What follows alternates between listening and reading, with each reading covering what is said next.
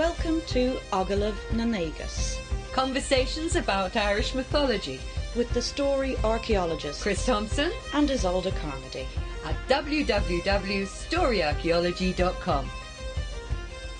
Series 4, Rowing Around in Rama. Episode 8, The Shocking Revelation Concerning Cormac MacArt. From the Instructions of King Cormac. O Cormac, grandson of Consett Cabra, what are the duties of a chief and an alehouse? Not hard to tell, said Cormac. Good behaviour around a good chief. Lights to lamps, exerting oneself for the company, a proper settlement of seats, liberality of dispensers, a nimble hand distributing, attentive service, music in moderation, short storytelling, a joyous countenance, a welcome to guests, silence during recitals, and harmonious choruses. O Cormac, grandson of Consett Cabra, I desire to know how I shall behave among the wise and the foolish, among friends and strangers, among the old and the young, among the innocent and the wicked. Not hard to tell, said Cormac. Be not too wise, be not too foolish. Be not too conceited, nor too diffident. Be not too haughty, nor too humble. Be not too talkative, nor too silent. Be not too hard, nor too feeble. If you be too wise, one will expect too much of you. If you be too foolish, you will be deceived. If you be too conceited, you will be thought vexatious. If you be too humble, you will be without honour. If you be too talkative, you will not be heeded. If you be too silent, you will not be regarded. If you be too hard, you will be broken. If you be too feeble, you will be crushed. All this time we've been rowing around in Rama, but we've also been taking a wander through some of the other Imrov-like stories about unintended voyages to the Land of Promise or the Isles of Women. Yes, and the story that we looked at last time of Taig McCain was a particular gem, that we weren't expecting. It's becoming my favourite. Yeah, it was a delight to discover that one. But didn't want to go on voyaging around without exploring one of my favourite stories, which is Cormac's Cup. And this has been one of the stalwarts in my storytelling repertoire for years. In fact, even longer than we've been working together. And that's very that's neither today nor yesterday. But the trouble was, before I had an Isolde, I had to rely on extant translated versions and retellings. And there were some I used, like Squires and Rolleston and so forth. Yes, both of whom published general collections of Celtic myth and legend. Same title, they're books, two books, yes, same title. Yeah, exactly. And they're not exactly recent works, are no, they certainly aren't. I mean, this is the first ventures of the 19th and early 20th century into these texts. But I suppose, the most useful and readable version's always been Lady Augusta Gregory's wonderful Gods and Fighting Men. Yes. Now, the general stories. Yeah, now even I read this one as a child and I think probably got a lot of the general knowledge, if you like, about stories from it. I'd still recommend it as the best collection because it's just so readable. Yeah. It's so well organised, and she gives us sources as well. Exactly, yeah. And we have discovered, particularly with some of these middle into modern Irish tales, that she's actually a very reliable teller of the stories. And she's only telling the stories, really. She's not going into all the sort of fanciful notions of history. She was a folklore collector. Par excellence. She used to go round on her donkey talking to ordinary people. Yeah. She's always been one of my great heroes or heroines. And, there wouldn't be people like Yeats without Lady Gregory for absolute certainty. But a very genuine, ordinary person and reliable as well. Exactly, yeah. For this particular episode, looking at the story of Cormac, we are using Whitley Stokes' edition and translation within Irisha text of its Echtra Cormac, Adir Darangara, that kind of thing. Yeah. The adventures of Cormac in the Land of Promise. And Stokes, as a good philologist, does give us manuscript sources. And the main sources he uses are from the Book of Ballymote and the Yellow Book of Lecan. Yeah. Now, these, as manuscripts, are about 14th, 15th century, but in terms of the language, we're dealing with a Middle Irish text. It's late Middle Irish, so we're looking at the 11th-ish century, that kind of time, in terms of the language. There is a later version that I've come across. Yeah. Translated by the other good old reliable Standish O'Grady, well, except for some of his complicated sentence construction. Oh, God, he doesn't know what a clause is for. This took us a while to track down its origins. Yeah, it kept saying there was no manuscript source that he'd used. Yeah. Every list I found said unknown manuscript. Exactly. Now, it's published as one of the Transactions of the Ossianic Society, and this is 1850s, and again, they were specifically trying to publish texts around the stories of Fionn and the Fianna, the Fenian stories as they termed them. And eventually, tucked away in his introduction, he says what the Irish sources are that he's using, and they are an 18th and a 19th century not very version. old. Not very old Irish. at all. Yeah. The earliest date that could be given for one of them is going back to 1600, maybe. That's sort of the earliest linguistic date. But we're talking about the kind of modern Irish that a contemporary, like today, Irish speaker could probably understand by reading it. It would certainly be less difficult than reading Shakespeare. Yeah, exactly. Yeah. So these really are very modern tellings, and the story has changed significantly. It's why it's termed like a modern redaction rather than a recension. They're probably, I suspect, collections of oral tellings. That would seem to be the most likely, all right. And it is worth pointing out that even up to the 19th century and up to the time that O'Grady was publishing this, there was still the very last vestige of both a scribal and an oral tradition, of a very real kind, not just the fella in the flat cap telling stories by the fire kind of tradition. No, last vestiges of the bardic tradition. Yeah, and it's surprising to think that it's so recent as the mid-19th century. But, yes, unfortunately I have more family involvement in this.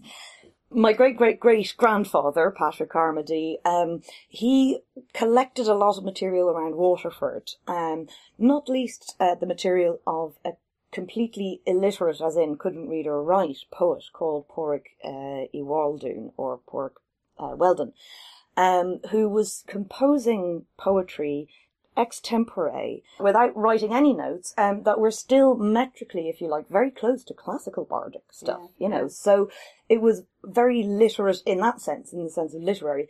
But also, my great-great-great-grandfather followed a sort of scribal tradition in creating new manuscript copies of things like Keating's History of Ireland, which is part of, if you like, the traditional training for a scribe. So both of those things were still happening, certainly in County Waterford, in the 1840s, 1850s. And after all, these are the stories we're talking about here, these modern redactions, are really very much in the same class as stories of the Gob Sur. Yeah. Or the Birth of Lugh. Yeah. The oral Birth of Lugh. I mean, if we ignored modern Irish tellings, we wouldn't have the Birth of Lugh at all. Exactly. So, it's not to be sneezed at, but by the same token, it has become a different thing by this time. It clearly has been a living tale. And if you look at the differences between the modern and the Middle Irish tellings, the story has altered. Yeah, well, we may be able to bring in bits of the new story, or the more recent story. Yeah. But it does prove that this was a story that went on being enjoyed and remembered in some form, right down to not quite living memory, but pretty close. I think that's true most especially of stories that are generally termed Fenian or part of the Fenian cycle. They're the ones that get told and told and told again and again. How old is Fionn? But that's another... that's another series, which we've yet to get to.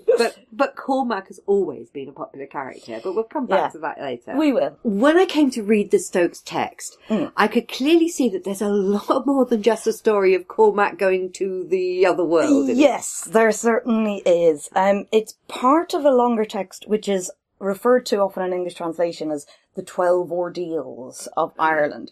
But essentially it's a text that looks at a kind of foundation for law, for the structure of society, but also reflects a shift of authority from the class of the File, the professional poets, to the aristocratic ruling class. Well, I suppose there was a lot of change we're talking about 11th century. A lot of change happened at that time. Yes. I mean, for a start, you've got this sudden and massive Norman influence, and they're particularly on law and the role of the aristocracy. Exactly. That's the major area that they came in and changed things on. Yeah, absolutely. And it was a very profound change. And the other sort of thread that we've picked up on a few times through the episodes is that there was a shift in the nature of the Irish religious orders. The European orders had more authority and influence. Within then Irish religious orders, there was less emphasis on the native traditions.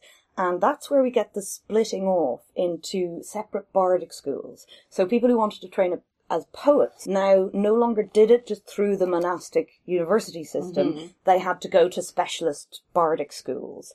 And that leads us to classical bardic poetry, which comes in early modern Irish.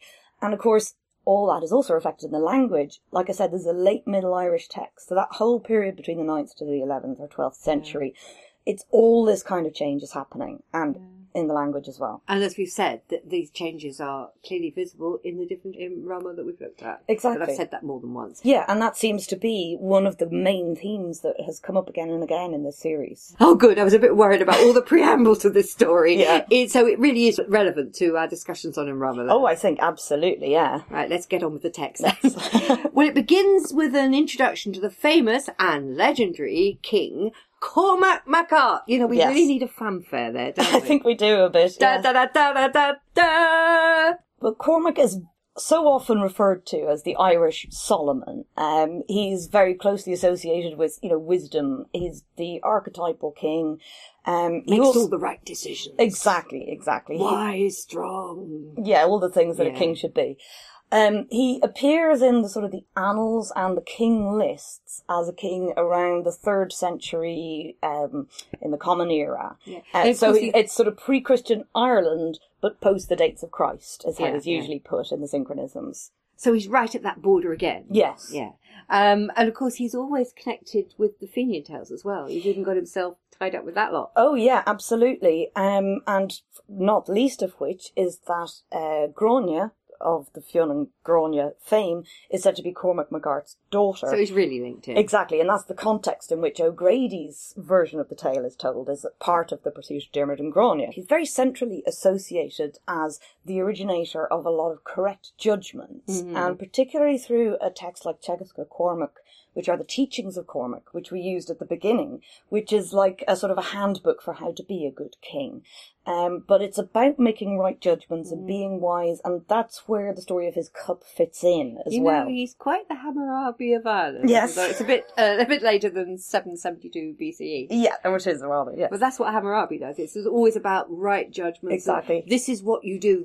Here are some examples of the way it should be. Exactly. It's a paradigm of behaviour. That's the word I'm looking for. Yeah.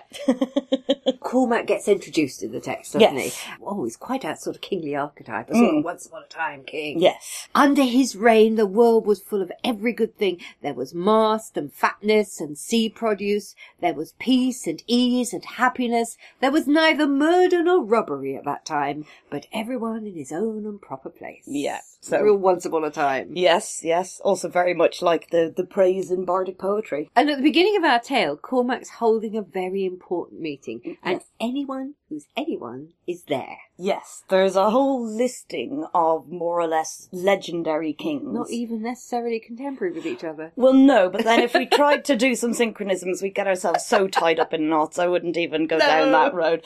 But some of those who are at this particular gathering at Tara include characters like Fiachna Blacktooth, and Cormac Cass, who's the sort of ancestor, founder of the Dál Cois. Yeah. And then we've also got Fiachna Broadcrown. Oh, isn't he the one whose mother decided to give him brain damage rather than have him born at a sort of less portentous moment? Yes, absolutely. Sat on the stone and squashed his head. Yes, for a whole day while she was in labour. And now that's a story that's also told of Conchobar MacNessa. It's pretty daft, isn't it? Yeah, but it probably tells you everything you need to know about Conchobar and what his decisions. And that's what was happening in Brickcrew. There were all these legendary participants. Yes, exactly. Anyone from this particular story cycle was at this meeting at the same time. Of course, it was very important. Yes. And of course, Cormac's entrance, that really is quite something. Mm-hmm. He's magnificent. Yep. I'll read part of the description.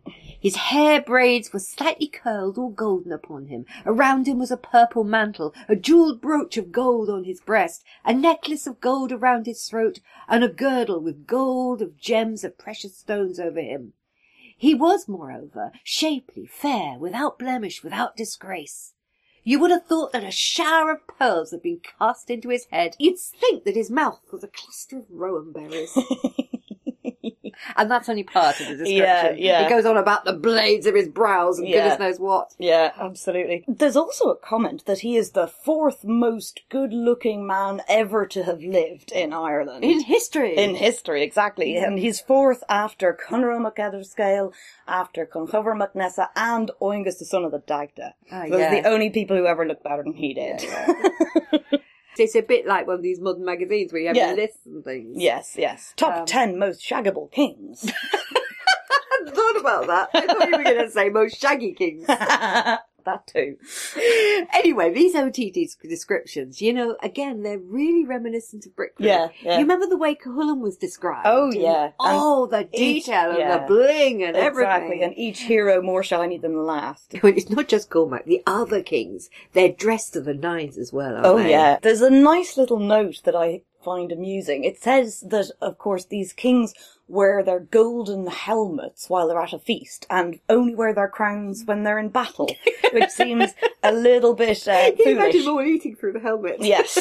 All these over-the-top descriptions, I think they indicate an oral source. You can feel that the storyteller, if you like, is really trying to paint pictures for the listeners. Yes, yeah. Anyway, so why is this particular meeting so crucially important? Well, in the first place, this big meeting at Tara is supposed to be to lay down all of the rules and the laws that will govern Ireland for all time. That the laws laid down at this meeting are supposed to be the ones still in existence at the time of the actual text. And it's also about establishing the entire structure and hierarchy for the whole society, which is so crucial to the functioning of the law. And I suppose at the time when this text gets rewritten, it's a time of great change. It is. So it's saying, that this began long ago. This isn't new. Yeah. This is the way we always did things. It's a legendary precedent for all of this stuff, Now also, and in some ways more importantly, there is a theme here which is about removing some judicial power from the class of the File and putting it in the hands of the kings. It actually says in sort of quoted speech that the kings could no longer understand the judgments that the poets were giving, and so therefore they didn't understand why the poets should be given this position of making judgments. It seems almost as though the language, if you like, that the poets were using had become obscure. Things like the legal maxims and the heptads. There's a lot of Rusk poetry in the Senachas Mór, which is one of the central law texts. And that by the time you're getting to late Middle Irish, this is getting into seriously obscure language. And very antique language. Yeah, exactly. And so it would seem to probably be unnecessarily obfuscating. It would be like as if lawyers were only speaking Latin. Yeah. In a law court. Exactly. As if everything had to be carried on in Latin, whether ordinary people could understand a word of it. Yeah. And they were refusing to translate it. Exactly. So imagine people arguing one way and another, for and against, and the accused and the defendant haven't a clue what's going on. Exactly. So that is probably, I suppose. Yeah, that's a pretty good comparison. And have I got it right that it was the poets who actually were judges? We're not thinking of poets like modern poets. No, the File included all the professional jurists. It was one of the sort of specialisations in your later training, when you came to be an Ullagh. That law was one of the specific areas of study. In this text, the kings don't understand why that's the case. They think that poets should stick to writing poems. Why that they should have a status that's almost equal to the kings. Oh, absolutely. If not exactly equal to the kings. Yeah, and in certain cases which would overrule the kings. And we've talked before about how, in a way, there was this setup whereby the professional jurists would decide the judgment, but in order for it to be official, the judgment had to be given by the king, But he was really only the mouthpiece. Exactly, yeah. And that it was... Well, it wasn't deemed fit that he should decide based on his own prejudices, Constitutional monarchy. Very similar. Very early constitutional monarchy. Yeah. So the meeting described in this text sometimes feels to me a little bit like a modern government, particularly the Irish governments of the last few decades, saying, why are we subsidising the universities? Sure, that's only for academics and for teachers. And they shouldn't have political power. Exactly. What do they know about political power? Exactly. They're not contributing to the wealth of the economy. economy, therefore they shouldn't be telling us what to do.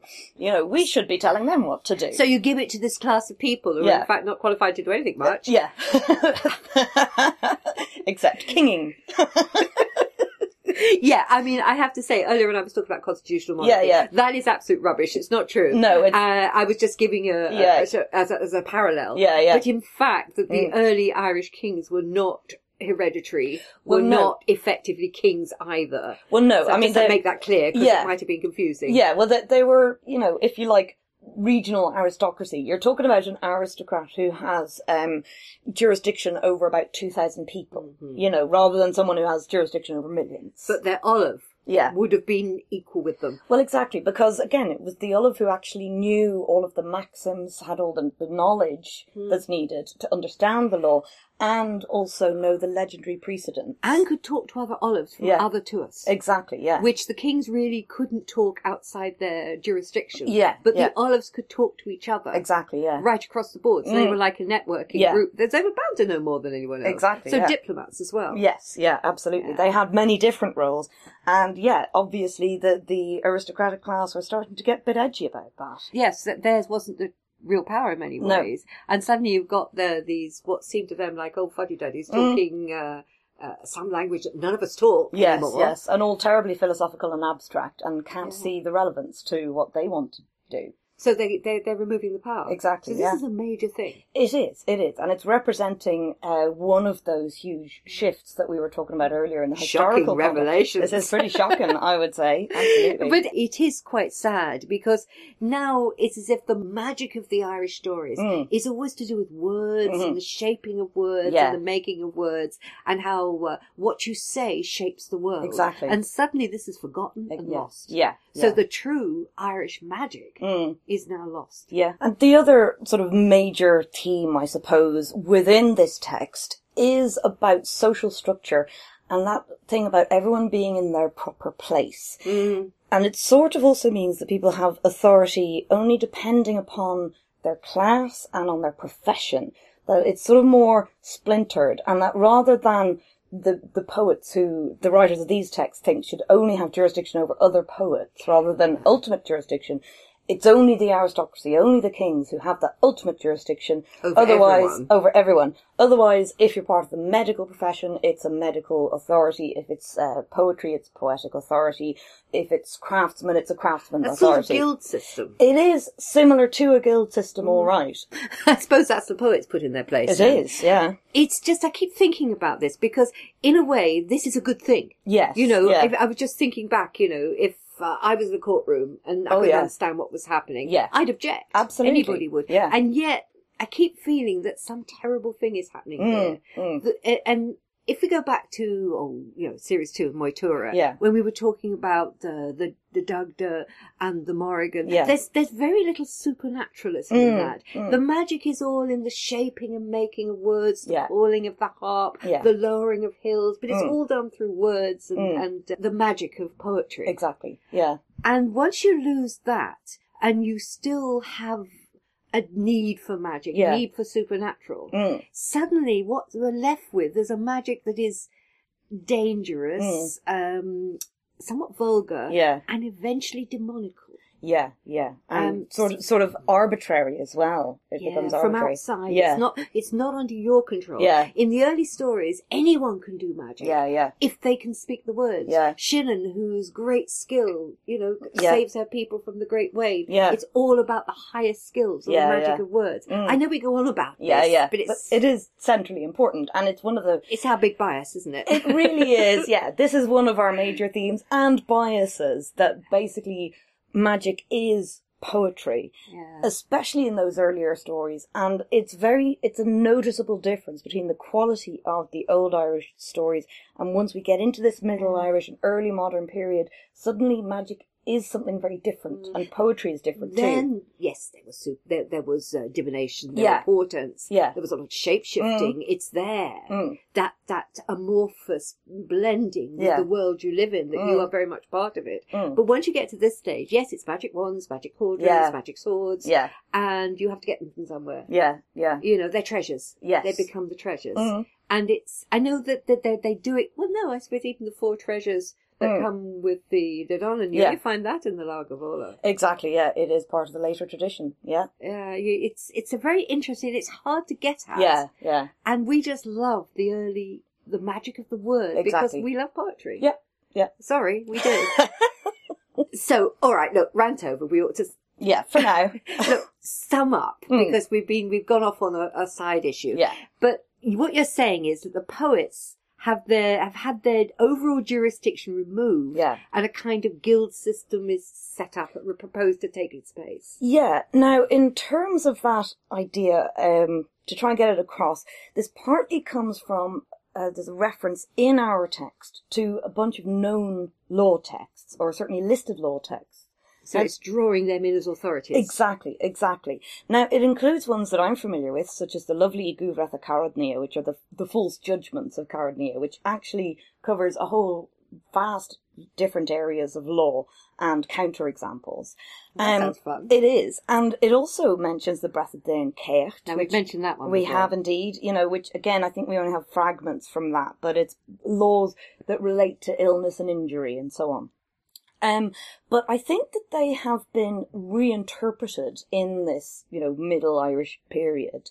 So that rather than being seen as representing areas of the law, that each text is now understood as representing a group within society. Mm-hmm. So that, there's a set of laws that applies to the medicals, and there's a set of laws that applies to the poets, and as we said before. So that rather than, a professional legal class dealing with the law as it applies to the whole of society, we now have the aristocrats, the kings, with ultimate jurisdiction over everyone else. Like this sort of flowchart. Yeah, yeah. This is very Norman. It's recognisably Norman. Yeah, it is. And it's not quite as far as the divine right to kings, but it's certainly on the way there. It's certainly giving this ultimate authority to a hereditary monarchy. It's going towards ideas like primogeniture.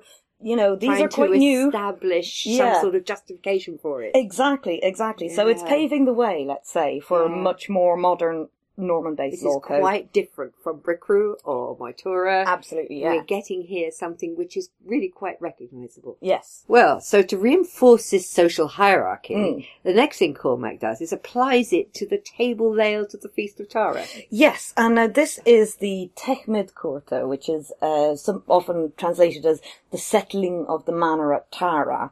As a text. Now this is the feasting hall layout that we're familiar with, is the diagram. Yeah, it's quite a well-known diagram. It is. We used it before in talking about Bricriu and the feast and so on, and you'll be able to look at it on our website as well.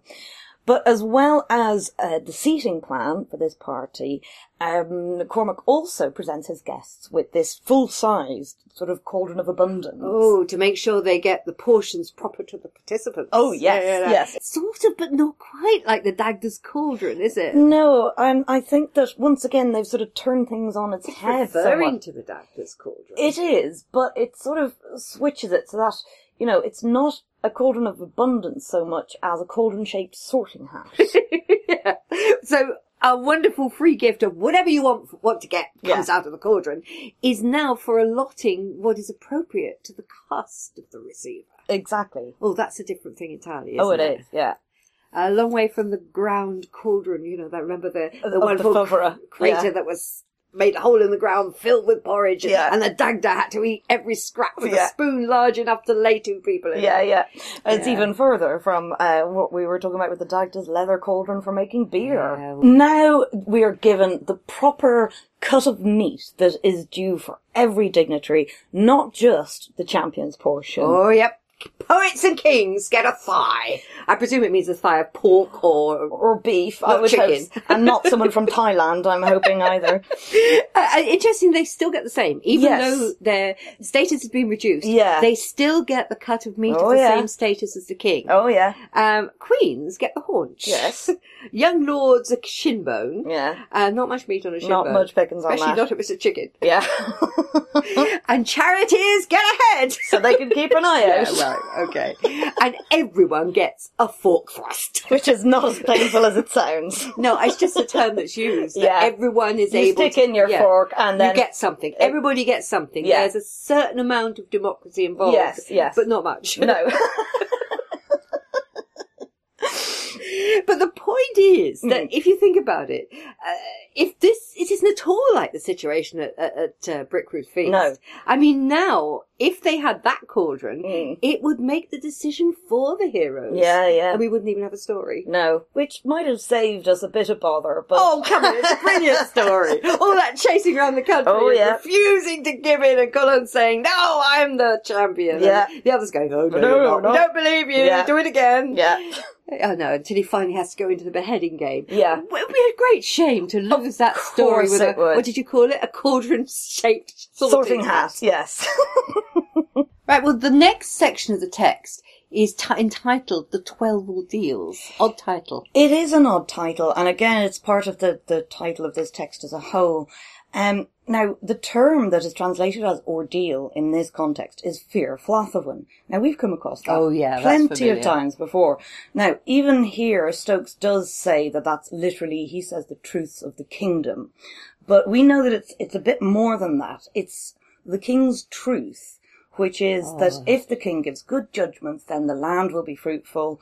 After all, this is what Bresh lost by giving a false judgment, and then the country is plunged into famine. Yeah, this is this whole thing that gives us your wasteland in the Arthurian cycle. Yeah. The land and the king are one. Yes, exactly. That whole thing. It's core. Yeah, it is core, absolutely. Natural justice mark. Yes, Should I like to call it. Exactly. So I think in any other context, you would not translate Fear Flathaven as ordeals. I suppose what it means is that here are 12 resources to support the making of good judgments. Yes, that's, I think, what's meant by it. But actually what you've got is a real mixture of sort of old-style divinatory practices. Because when we say that things were based on the magic of the word, divination... Yes. And the understanding of portents is very important. Yes, but these are ordeals for determining truth and falsehood. Some of them are just, really nasty tortures in order to try and determine someone's innocence. Right. There does now feel that there's a sort of reliance on magic and folklore rather than the lore of the Olaf's word. Yeah, exactly. Well, let's uncover some of these. After all, Cormac's Cup is one of them. It is. This is going to get somewhere. Yeah, we will get there eventually.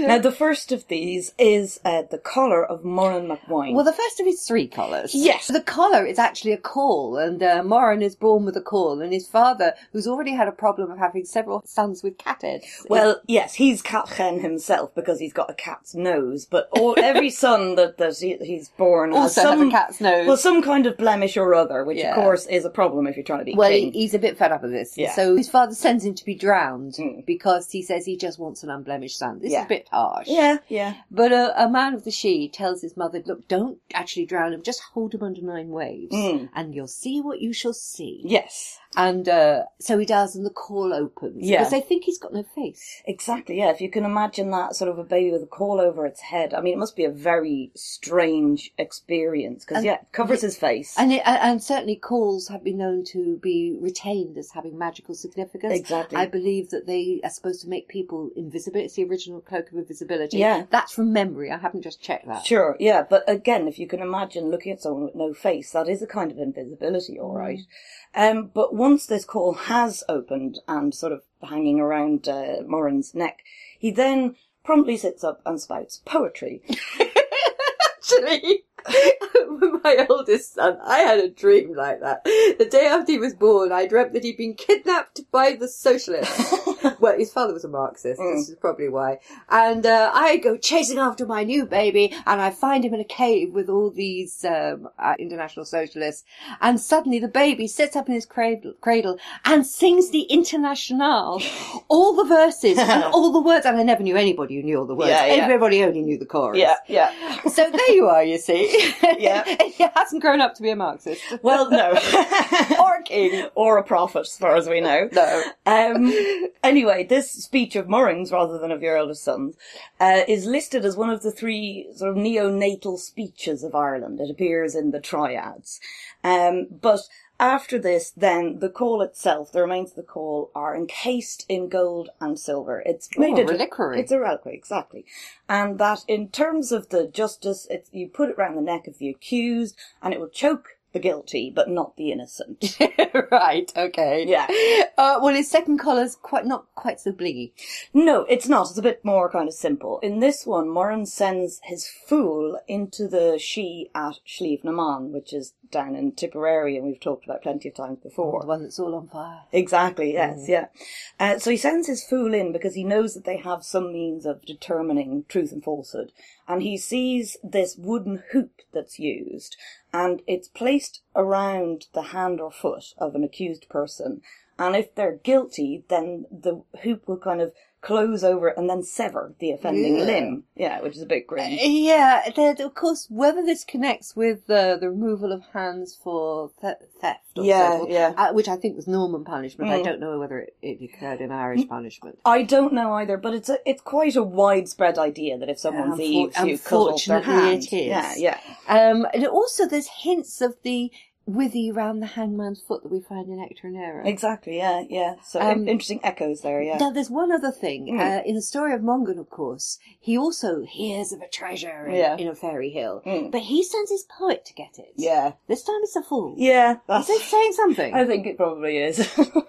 Now, the third collar. Now, this is very funny. Yes. I think it's a later edition. He has this letter, or this epistle, from the most annoying letter writer in history, one Saul of Tarsus, who ends up as Paul. Yeah. And anyway, he's carrying this letter, which he puts around his neck, and after that he can make no falsehoods. Yes, yeah. I think that's hilarious. It is, and it does so feel like an afterthought after those other two, much more mythologically based means of telling the truth. This does feel a bit constructed.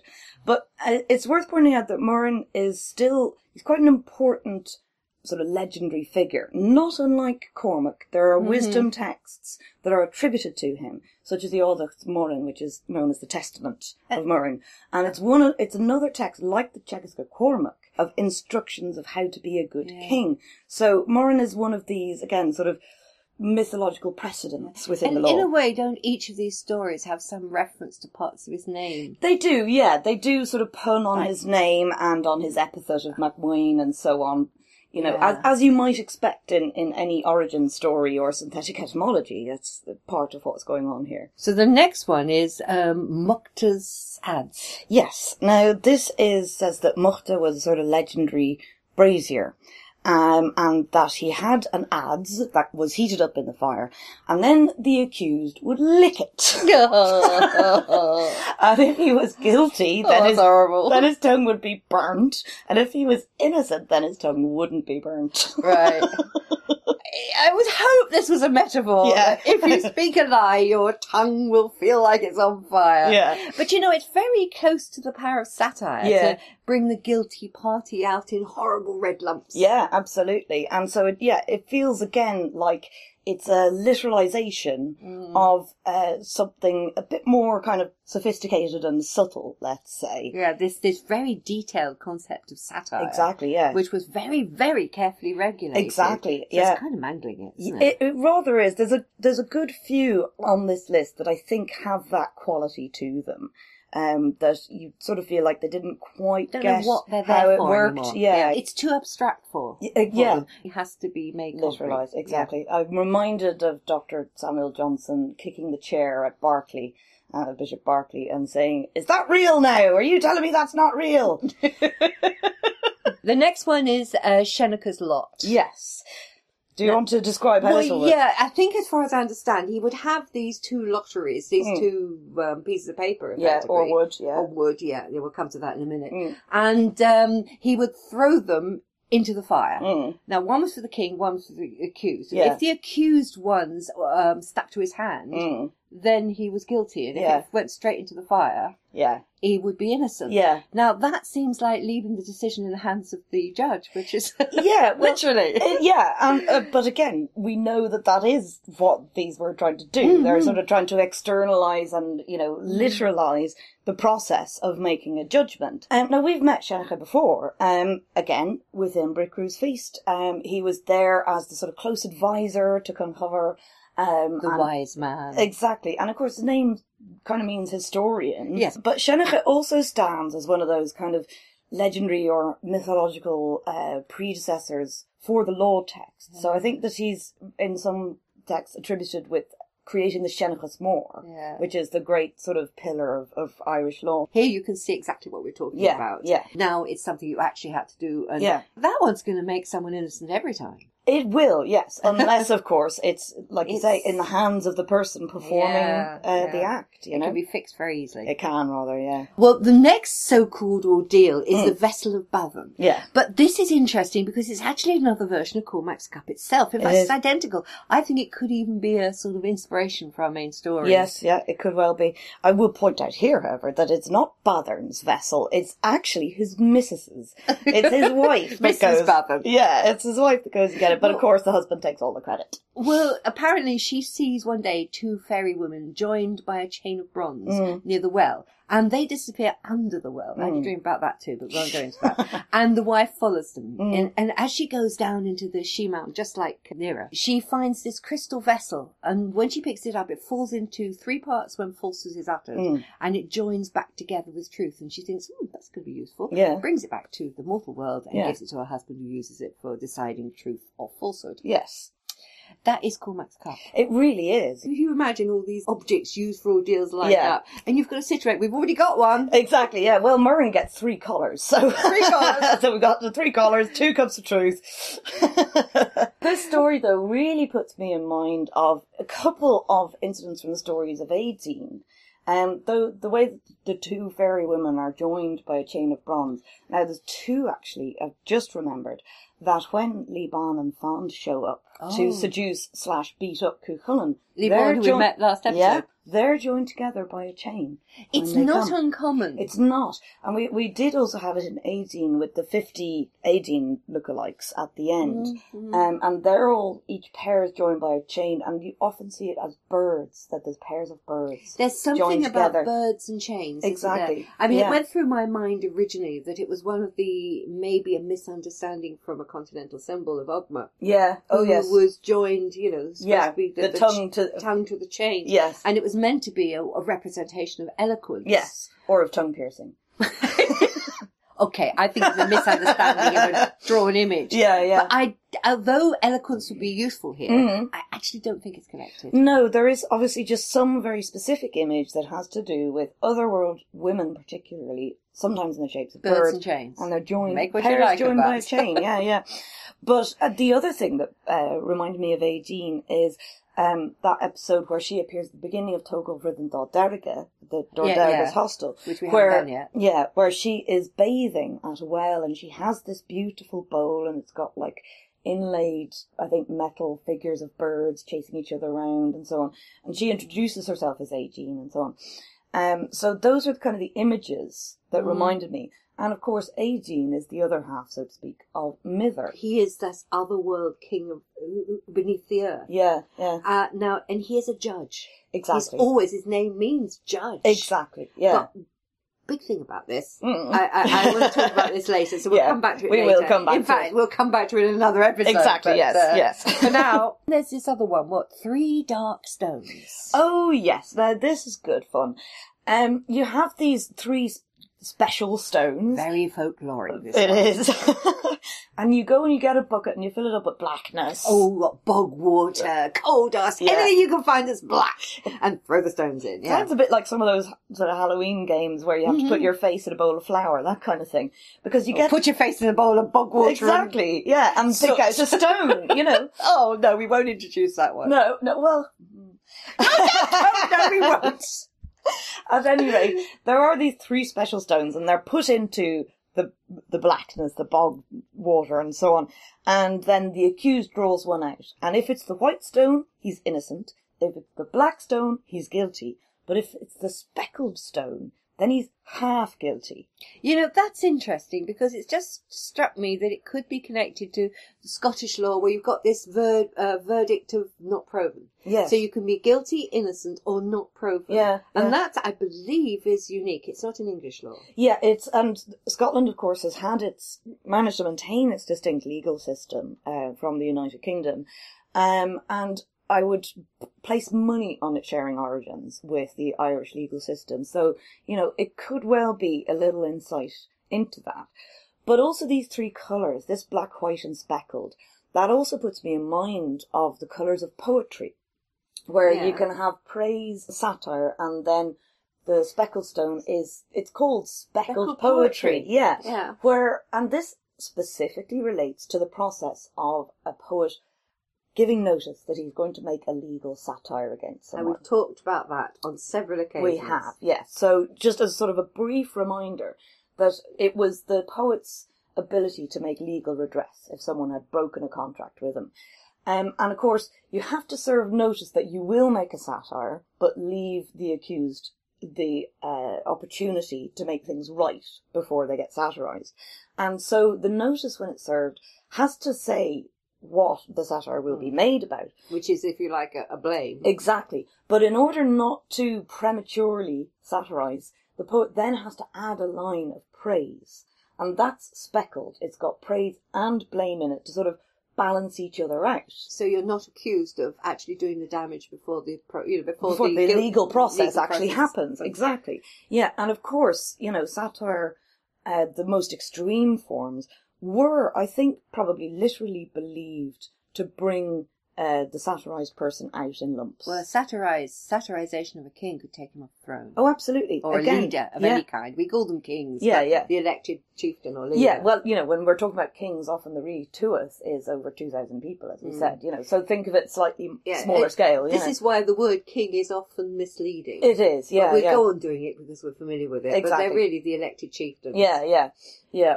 Aristocratic elected chieftains. Of course, they have to come from the right family to begin with.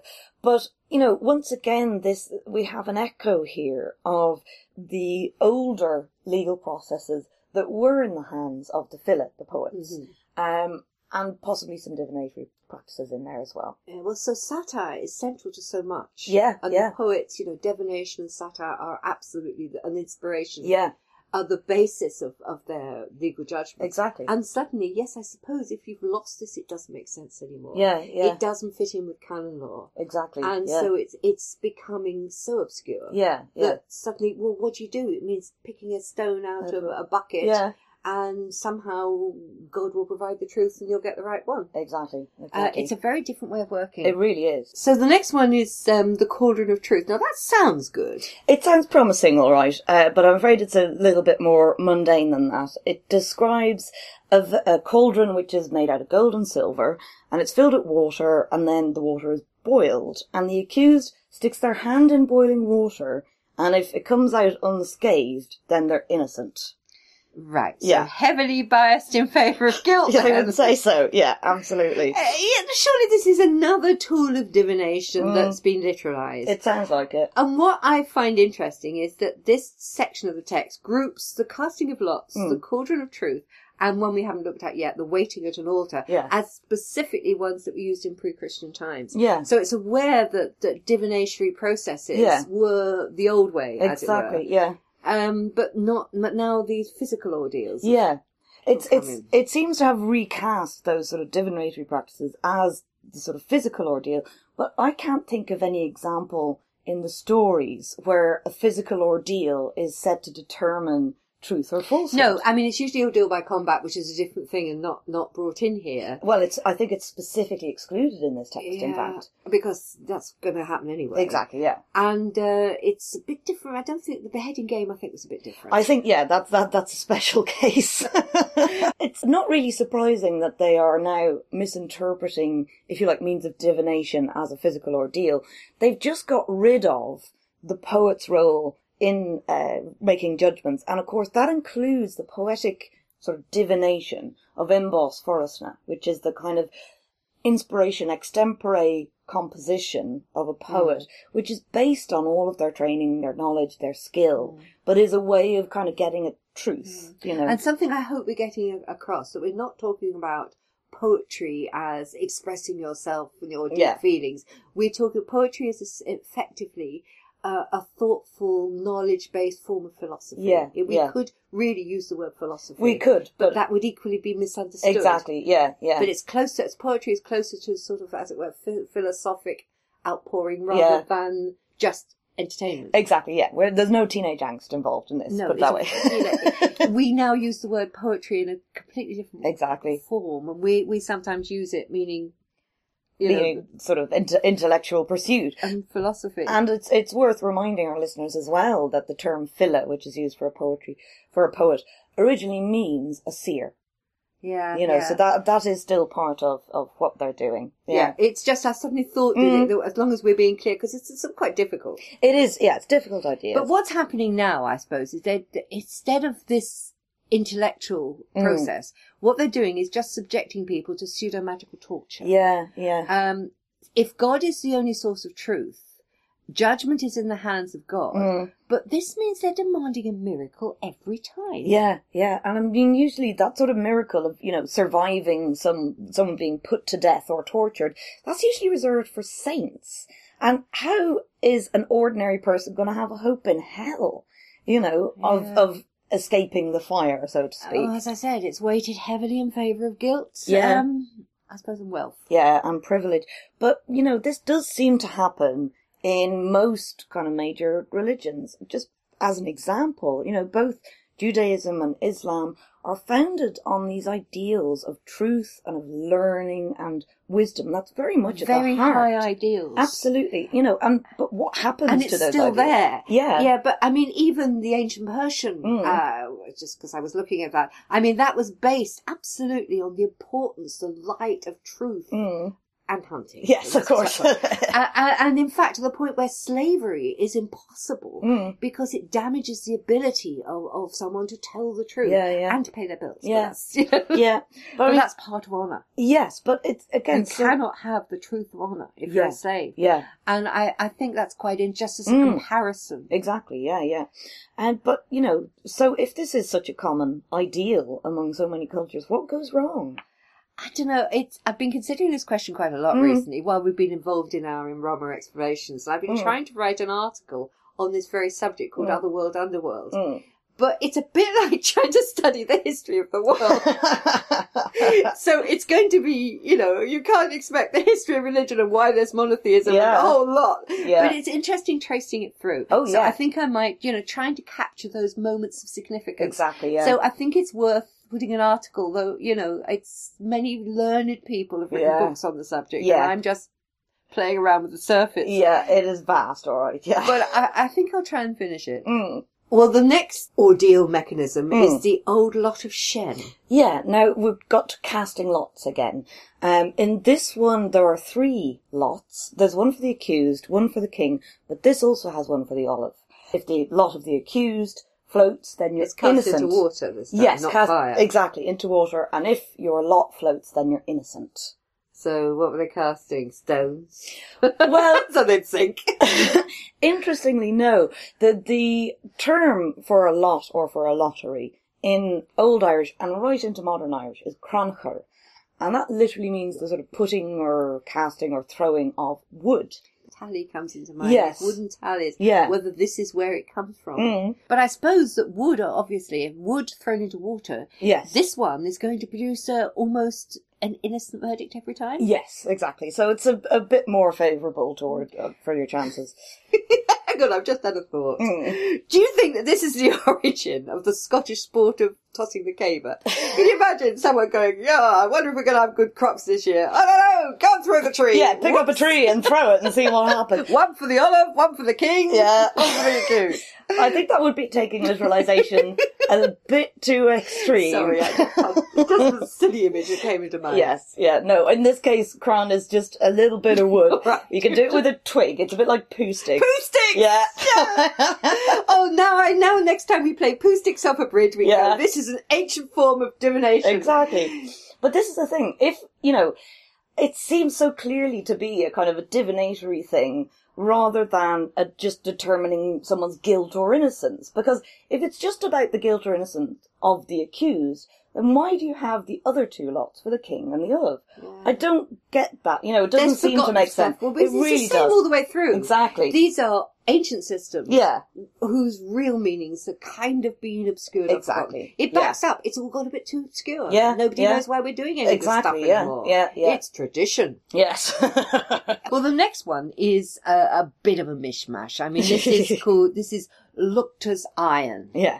And Lucta, it says, the wizard, goes to Brittany, which is probably Britain, and sees wizards using a lump of hot iron to distinguish truth from falsehood. And he goes, oh, that'd be good. I'll take it back to Ireland with me. Yeah.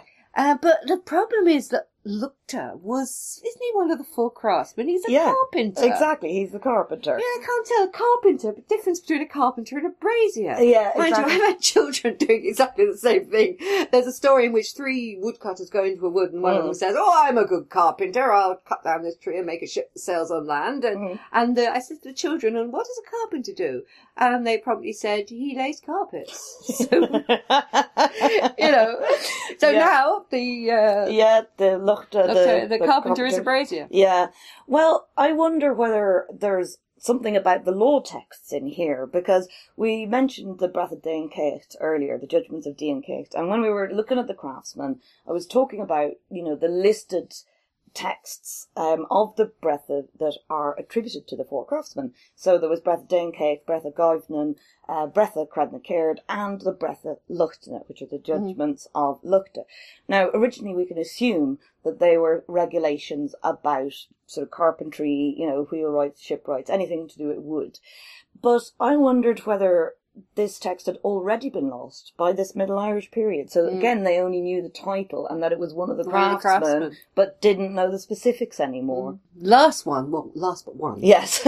is waiting at an altar. We've already mentioned that as it's cited as being one of the definitely pre-Christian ones. Yes, yeah. And this is quite a nice description. Essentially, you had to go to an altar, which I assume is sort of a stone somewhere, a significant stone. Significant stone, yeah. And that the accused would walk 9 times around this stone altar, and then there would be a poet there who spoke an incantation over some water, and you had to drink the water. If you were guilty, then you would come up in blemishes from this. But I think it's so interesting that the key is really the poet's incantation. So once again, you have the words of the poet bringing up physical blemishes on the face of the guilty, just like with the process of satire. Now, in this section, it accredits this practice to one key Queen Bhreathach. Queen Bhreathach being, sort of good or beautiful judgments. And this is one of those stories that I love. He was studying with Phineas Farshad in, I think, Greece or somewhere like that. Supposed to have created the Irish language. Exactly, yeah. He's the one who's accredited with taking the best bits from every other language in the world and then making Which Irish explains out why of it. we can't, the spelling is a nightmare! Yeah, so Key was one of his students, but on his way back to Ireland, he stopped off in Israel and studied the law of Moses. And then he brought that back and gave it to the Tuatha Dé Danann, and that, if you like, shows that the native law system is true and just, because it's based on the law of the Bible. Now, there's a bit of retrofitting. Oh, God, yeah. But there is something very interesting about this. I mean, waiting at an altar is specifically mentioned. Yeah. And that one is recognisable to the current day. Yeah, yeah. Because it really sounds like a pattern at a well. Yeah, yeah. Now, maybe you better explain what a pattern is, because it may be familiar to us, but I wouldn't have known about it before I came here. Yeah. It's thought that, it's, I think, generally accepted that it was originally patron or patron, but it's a visit to a holy well, which goes on all over Ireland to this day. And at each one, for one, there's a specific time of year when the Mass will be said at the holy well. And a specific ritual. Exactly. And it has to do with often walking around the well, or walking around some other, specific like a object. Tree or or stone. There's lots of stones involved in a lot of these. And then often it also involves the water from the well, obviously, although... Drinking the water from the well, or pouring the water from the well. Exactly, yeah. And doing specific and sometimes strange and unrelated things. Absolutely, yeah, and these go on, as I say, to this day. And every well has its own ritual, its own pattern, yeah. I mean, for instance, we talked about Bridget's well. Yes, yeah. Where you go on a certain pattern around this well, and each of these different stones, you do a different thing in order to get a blessing for a different part of the body. Exactly, yeah. So you've got the waist stone and the eye stone and the back stone and the hoof stone. For your hooves. And, or you may leave little votive offerings at the well. Drinking water was very much part of it, but people don't tend to do that quite so much. Not so much. And I'd say also, like these days, because it's done in the context of a mass, then that's the water that's used for blessing. Yeah. And then unfortunately, instead of leaving votive offerings, you would leave a little ribbon on a tree which would disappear as your wish came true, basically. Yeah. But nowadays, unfortunately, this is replaced by tiny bits of plastic bags on a barbed wire fence, which doesn't have the same... No. Doesn't have the same effect at all. No. But, I mean, one of our local wells, one of our favourites, just describe that one, Lasser's Well. Exactly, Lasser's Well, which again, we talked about this way back in Series 1, when we were looking for Bridget and so on. But with Lasser's Well, it has to do with, you actually, I think, walk anti-clockwise around the well. But there's all kinds of bits, like there's mud from a particular bank, which is supposed to have healing properties. Yeah. There used to be a tree, which is now gone, which had coins hammered into it. There is this strange kind of stone altar table beside it as well, which has a sort of a round stone, a bowl on top of it. But you can crawl through the legs of this stone table in a figure 8, and that's supposed to cure backache. I've seen people doing that, and that was, really very recently. But right around the well, it is full of, I've seen asthma inhalers, I've seen, babies' dummies, I've seen biros, which I assume are for people's exams, so it is just such a live practice, and every locality in this country will have a local well with its pattern. And it really does go back to these very, very early divinatory practices that we're looking at here. Exactly. This is waiting at an altar. Yeah. In fact, there is some talk, though it's not talked about much, the bull on top. Yes, in Lasser's Well, yeah. That many of these stones on altars, if you turn them one way, they're for blessing. Yeah. But if you turn them the other way, they're supposed to be for cursing. Exactly, but people don't actually talk about it much anymore. No, they don't. Just do it. Yeah, exactly. But again, you wonder about the official proclamation of the satire, Yeah, and also why every so often the stone just disappears and then comes back again. Yes. Somebody's borrowed it, maybe? Yeah. I don't know, that's probably not fair, but these are general about wells. But it's the fact that they're so live, and that even without talking about it, people do quietly go and do their patterns around whatever well is local to them. And there's one in Sligo that makes you good at football. And that one is Tuburn and Nalt, which is often translated as the Well of the Altar. So, I think that's very much what we've got here. But in the description in our text, once again, it's the words of the poet, I think, that are key here. Even though it says that you drink the water and that will bring out your blemishes, but I think that this is much more about the power of the poet to speak the truth. Again, that sort of gradually gets lost. Yeah. If we're sort of summing up this weird idea of ordeals, in essence, it's sort of now leaving the outcome to the hand of God, and depending on a miracle. Yes. But it's not unlike that process of putting up your oars in the Imrov, and leaving where you go to the will of God. It also shares a lot with the punishment of being set adrift, which we met in particularly the Imrov Snegasagus Magriagla, because in that there was the punishment of being set adrift on the ocean, and then God made a different judgment than the people had, But it very much is that thing of, put it in the hands of God, So it strikes me that the poets and the poet philosophers it was bothering them because they were sort of being treated as if they were God. They were their judgments. We can't have that anymore. Because God has to make decisions. Yes, But also I think that there is the sort of the aristocratic classes getting edgy, it's as political well. But it's all part of the same thing. Exactly, yeah. The aristocrats under God. And the church under God. Exactly, yeah. But who are the poets? Yeah. Because they're not under God. Yeah. The other thing that interests me is about the same time that in England, Henry II, around the late 1160s, 1180s, is definitely trying to get rid of ordeals in England. Ordeal by fire, ordeal by water, and so forth. Yeah. And he is trying to bring in judgment by peers. Yeah. He's also fighting against canon law. Which leads to the whole Becket phenomena. But it's interesting that, yes, there's this backup for ordeals at the same time. That really brings in what we're talking about. It is a kind of transition from native to Norman and, of course, canon law. Yeah, yeah. As we've seen in the Aroma. Exactly. But it's a contrast, I think, to the earlier relationship between native and canon law. Because there is that sort of wonderful story about how when St. Patrick came to Ireland, he examined the native law system, and anything in that directly contradicted canon law was thrown out, but everything else was kept. And so you have this kind of sense of a synthesis, that there is this agreement between the native practice and the canon practice. But it seems that at this point there's a split, that it's suddenly the native practices are not seen as being in tune with the canon law or church authority, and as I think we said earlier, this is where you start to get the splitting off between the poets and the church. Just one thing I sort of feel that we haven't said when we're talking about these philosopher poets and their way of dealing with God. People have the impression that the further you go back, the more irrationality and superstition there is. And it's just not so. I mean, progress is not linear.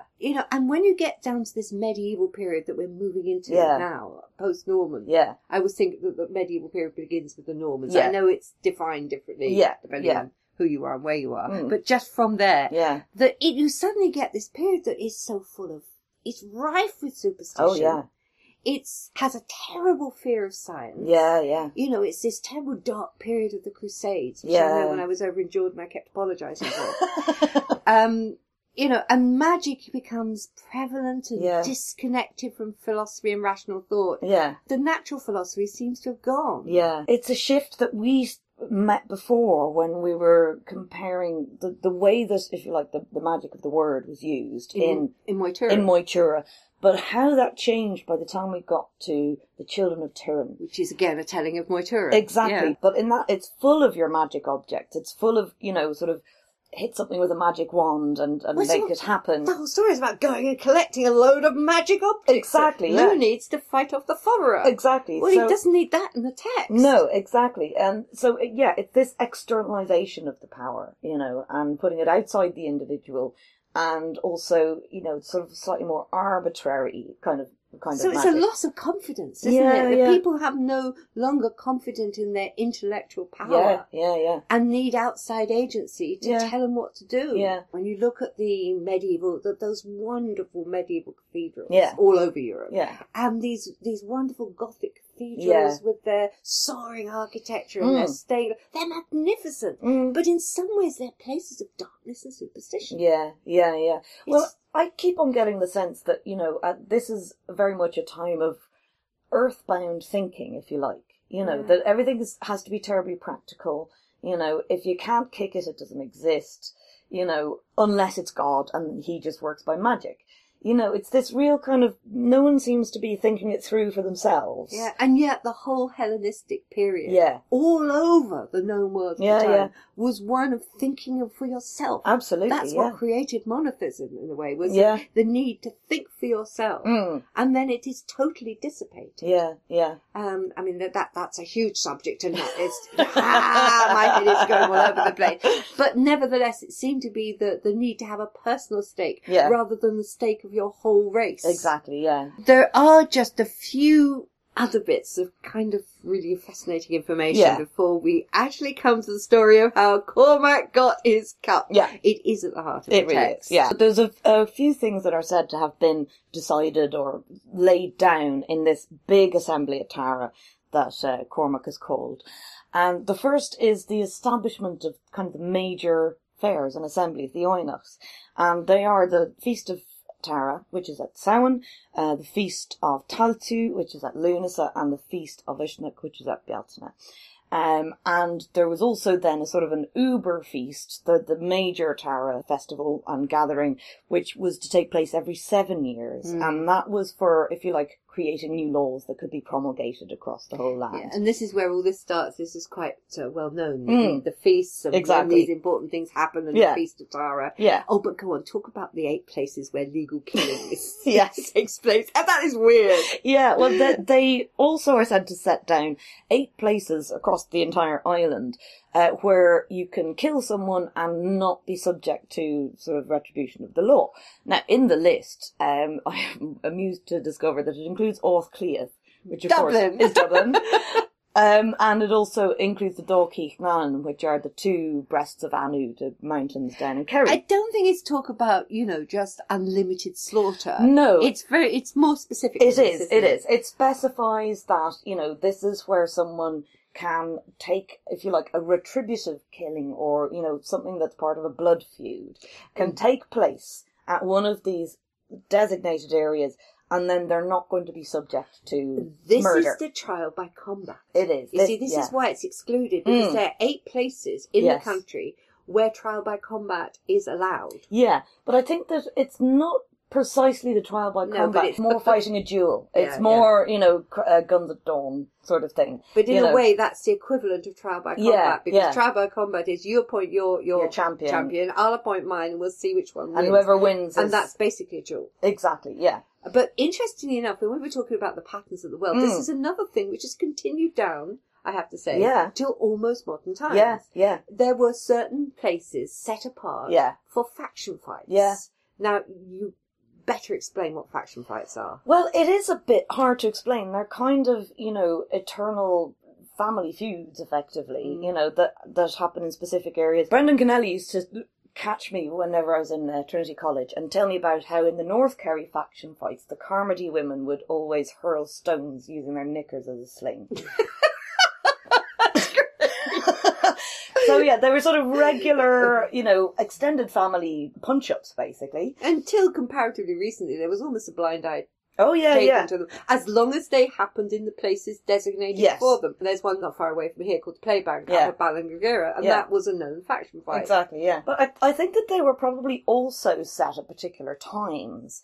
There is a story that I like, which again relates to Lasser, that there was a group of fellas from one of those factions who were trying to join Maguire's big march all the way down to Kinsale. This is from 1798, when we were getting help from abroad. Sullivan Bear. Yeah. But this particular group realised that they were setting off and they were going to miss the faction fight that happened around Lasser as well. So they turned around and went back again.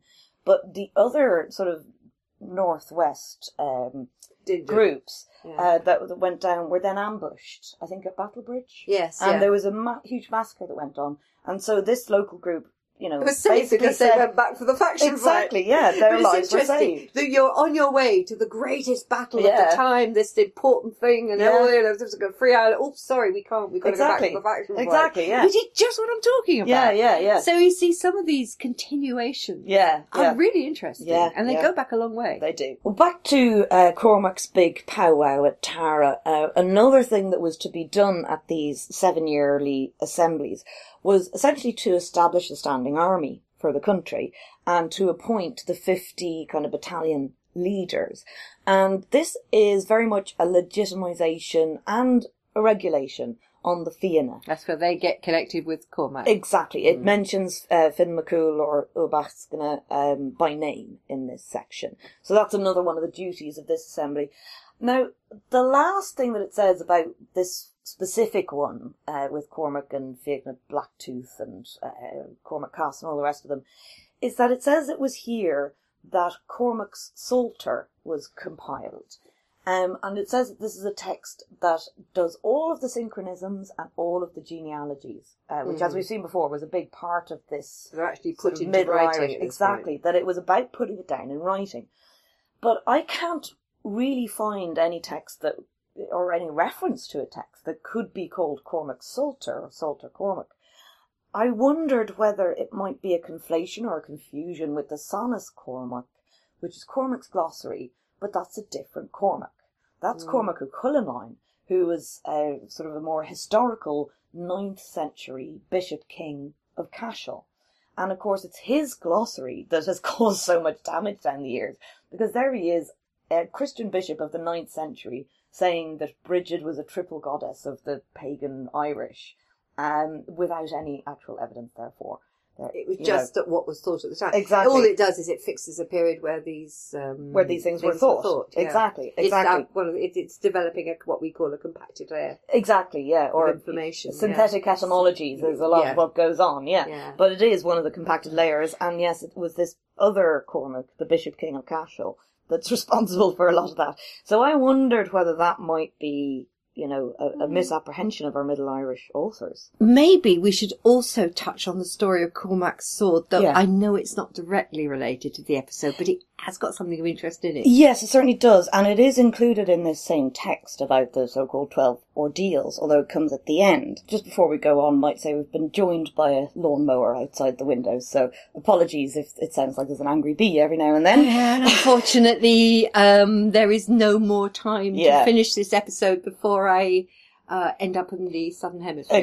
Exactly. So please do bear with us. We hope it's not too annoying. Yeah. Back to Cormac's sword. So it's a story that tells about one of Cormac's hostages. Again, you had hostages as a part of treaties that you had with other kingdoms and alliances and so on.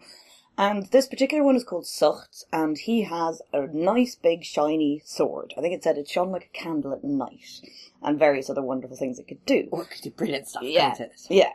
But one of Cormac's stewards, one of his household staff, wants this sword, and he offers to buy it off Sucht. But Sucht says, no, I can't sell the sword because I'm the son of a living father. Now, this is Mac Beo Ather, which literally means son of a living father. And it's one of the sort of very common classes of people within the law texts that can't make contracts on their own behalf. So it's showing this particular point of the law. It's this head of family stuff, isn't it? Exactly. Yeah, I think the Romans had similar problems. So that's sort of the first bit. Now, the steward goes on sort of trying to buy or somehow purloin this. Yeah, absolutely, this sword. Which Sucht also says is an heirloom, so, he's not inclined to sell it. But what the steward does one night is he gets Sucht uproariously drunk. He tells the cupbearer to pour the booze into him. And once he's passed out, he takes the sword, goes to the brazier, and he gets the brazier to open up the hilt of the sword and write his own name in it, write the steward's name into it, and then seal it up again. So he's done this, and a few months go by, he still can't get the sword off Sucht. And so eventually he takes him to court. Basically, he sues him, saying, this is my sword, and you've taken it without my permission. So the court case begins, and of course Cormac is the king, so he's sitting as judge. But he does talk to his Olive, his legal advisor, who's Fethel, and they both hear this case. So, first of all, Sucht says, this is my sword, it's an heirloom, and I don't know what he's on about. And then the steward says, well, he's just given a false oath, because my name is written in that sword, and if you open up, you'll see it written there. So they call for the brazier, they open it up, and they see his name. Sure enough, it's there. Exactly. And that is said to be an occasion where a dead thing, or an inanimate thing, overswore a living thing. That because the object had the steward's name written on it, that is seen as overswearing the sworn testimony of Sucht. And why I think this is significant is that this is almost like a precedent case where the written word has more power than the spoken word. Exactly. And I think this is why I wanted this one included. Yes, yeah. And why perhaps it's included in this particular text. Because it is a precedent. Yes, it certainly is. This isn't to say, that people were perfectly literate. They could read, right? They made records, they wrote stories, they collected things. We get, just because we talk about this as an oral society doesn't mean that they weren't aware of writing. Exactly. Or illiterate. But it wasn't a prime importance. Yeah, it didn't have the authority. It was the spoken, sworn oath that had the authority in those cases. Here, the inanimate thing, the written word, has more authority. Exactly. But go on, finish the story. Yeah. So, obviously then Cormac judges that the sword belongs to the steward and not to Sucht. But Sucht, at this point, he kind of turns the tables. He says, okay, that's fine, I give it up, the sword is yours. Do you accept that it's yours and that you have responsibility for it? The steward says, yes, I do. This is my sword and I have responsibility for it. And then Suck turns around and he goes, well, that's interesting, because this sword was found in the neck of my grandfather, and none of us knew who had killed him. And now that you say it's your sword, obviously you're responsible, or your family is responsible for having killed him. So then he's suddenly up on a murder charge, and Cormac says, oh, this is really serious, and you have to pay him a full blood fine, which is, the 7 covels is worth more than that sword is. So then the steward backs down and confesses what he did, and they bring in the brazier and he testifies and says, yes, I helped him to do this. We were cheating. Yeah. So both the brazier and the steward are then fined for the false testimony, essentially, wasting the court's time. There's a twist in the tale. There's another twist. There's yet another twist. Now that the steward has said, this is my sword and I'm responsible for it, even though I cheated, Cormac says, well, this is also Cuchulain's sword, as we know from this piece of poetry. He quotes the poetry. And it's the sword that killed my grandfather, Cumcade Cothic. So now you're responsible for that as well. So on top of the actual blood fines and the, perjury charges and now murder charges, now the steward also has to give up the sword to Cormac. And Cormac is very pleased with this. He says, right, it's my sword now, and you are all in prison, and I've won the day. Poor Socks. I know. Still, although he wins the case and gets the blood, he gets the price for the sword. Yeah. Because he gets the blood fine for his grandfather. Yeah. He still loses the sword. Exactly, yes. Yeah. Which is this great family heirloom ever since it was found in his grandfather's neck. So, it's this wonderful kind of description of a case. Now, within the official law texts, we don't have, if you like, a record of a real-life court case. But we do have stories like this, which give mythological precedent for particular kinds of judgments and examples of how to run a particular kind of case. And what's interesting is that, it's got all these specific legal points about, being son of a living father and a dead thing that overswears a living thing. But also, right the way throughout, there's quotations of legal maxims. Mm-hmm. There's one saying something like falsehood doesn't stand for falsehood, something like that. And also then Cormac quotes poetry to back up his claims. So he's using the same obscurities, which have just been thrown out as old-fashioned. Exactly. And of course he's also consulting and working hand in hand with his Olive. Exactly, yeah. So in a way it feels like it's, an older story. Maybe it has been inserted into this text because of the power of the inanimate object and particularly the written word evidence. Yeah. And you were saying that now, you need both evidence, written evidence and knowledge of the law. Exactly. It is a change. I mean, this is recognised to be modern. Yes, it certainly is, yeah. There is so much in this text. Nowadays, we so depend. Nothing means anything unless it's written down. Exactly. It's that whole, have you got that in writing? Yeah, but I keep... in terms of teaching, I'm always talking to teachers, you want evidence, you want records. Yeah. You don't have to write things down. Yeah. And I come across the most awful situations where you have textbooks that children are given. Yeah. And this is the oral part page. Yeah. Now go and write down the answers. Exactly, yeah. And then you go to the written page. Yeah. They don't trust the oral. Exactly, yeah. It's now seen as unreliable, Yeah. So that there is a sadness to that as well. Yeah. Now we've got a strimmer. Yeah. Really sorry to everybody, but there's nothing we can do today. Exactly. We're not recording at my house where it's quieter because of time issues. Mm. So I'm sorry, we're just going to have to put up with it. Yeah. Anyway, back to Irish law. We can't do this text justice in this episode. No. You will have to go off and read it because it really is a fascinating text and it does have little stories like this everywhere. And of course, the subject of early Irish law is vast. And once again, we can heartily recommend Fergus Kelly's Guide to Early Irish Law for a really very readable and comprehensible overview of the whole system. Put a link to the book on there. Exactly, website. yeah. We do need to... Yeah, and to actually get to Cormac's actual cup. That's what's coming next. Yep, finally. So this is the story of how Cormac MacArt got his cup. Yes. Now, when I tell this story, and it's one of my, as I said at the beginning, it's one I tell with children and family audiences so often, I always started off that Cormac MacArt was a legendary king of Ireland. Now, being legendary is a pretty tough thing to do. But much worse was the headache that Cormac had that morning. Yeah, but, well, we'd better stick to the text in this case and to, the Stokes' edition and translation. Yeah. So that one starts off one morning in May, and Cormac is out on the ramparts or the terraces of Tara, this Muir Tever. And then he sees a stranger coming towards him, and he's a sedate, grey-haired warrior. He's well described, so maybe you could read some of the description of him. A purple-fringed mantle was around him, a shirt ribbed and gold-threaded next to his skin.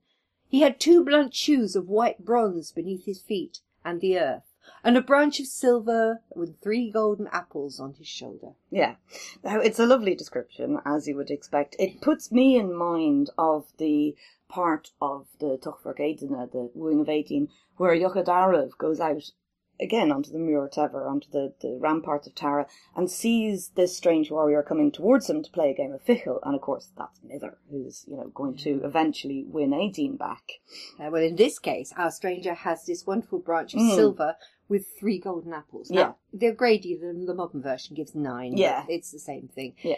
And when he shakes this branch, even the sick could have got healing sleep, listening to the sound of it play. It's a bit like our wonderful tuned wind chimes. Oh, yeah, absolutely. But I do like that there's this acknowledgement, not just here but elsewhere, that sleep is essential for good health. And in fact, it comes into Tegisca Cormac, into the wisdom teachings of Cormac MacArt. So, it's a theme that I like, put it that way. Make sure you get enough sleep. Absolutely, yeah. Not too much, but get enough. Yeah. The stranger introduces himself, but he actually doesn't give his name No, he doesn't. But I love what he says. I come from a land where there is naught save truth. There is neither age, nor decay, nor gloom, nor sadness, nor envy, nor jealousy, nor hatred, nor haughtiness. It's not so with us, said Cormac. How about an alliance? Yeah. But I like that. He gives all those things and then goes, well, it's not like that here. Exactly. Right, you could be useful to me. Yeah, definitely. Well, as a sort of to seal this alliance, this treaty between the 2 leaders, Cormac does get given the apple branch, the silver branch with the golden apples. And there's an understanding that the stranger, the leader from the other side, will come and ask things of his new allies and Cormac in the future. He says that's implicit, isn't it? Exactly. That he says he'll come back and ask for 3 boons, and that's fine. That's what happens when you're allied with someone. Reciprocal process. Exactly. So that's where Cormac is at this stage. I suppose before we go any further, we ought to mention that modern O'Grady text, just because it's an interesting comparison to see how it became a folktale that came down in time. Yeah. And there are a few differences. I love the bit, this time it's a young man who turns up with the branch, and Cormac says, hey, that looks good, would you sell it? And the young man goes, oh, I never had anything I wouldn't sell. And so when Cormac asks for the price, the young man, just quite boldly says, well, I'll swap it for your wife and your 2 children. Yeah. And Cormac goes, okay. Yeah. I'll take the branch. Yeah. Now, whether this is some lost feeling that this is a great test and he has to put his kingship first and his family second, but...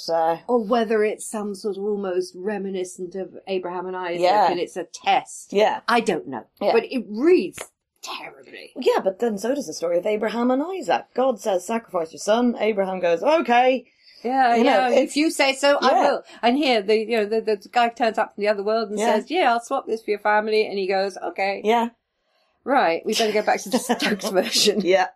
But here, the gift of the branch, it seals the treaty. Yeah. Now, in all the list of the wonderful qualities of the other world, this time, being without sin, no original sin is not mentioned at all. That one's left out. Yeah. But I suppose that since now, by the time of this text, Christianity is strongly established, it's not surprising. Exactly. So it's no longer noteworthy in that sense. But when Cormac takes this branch and he goes back to his household and he shakes the branch and everyone falls asleep for a whole 24 hours. I suppose that gives him time to get rid of his headache. Well, yeah. And no horrifying his family. No. There's no sort of wife selling in this particular story. Yeah, I love the way when Judy goes home in that version and she says, I like the branch. And he goes, I swapped it. Oh, did you pay a good price for it? Oh, yeah, he says, I swapped it for you and the children. And she goes, that's a pity. Yeah. Surely you're joking, aren't you? And he goes, no, I'm not joking. Deal's done. It's horrible. Yeah. But he does, in that case, he just shakes the branch and everyone forgets about it. Yeah, and they go off quite happily. Yeah. Anyway, back to the text. Yeah, so back to our Middle Irish version.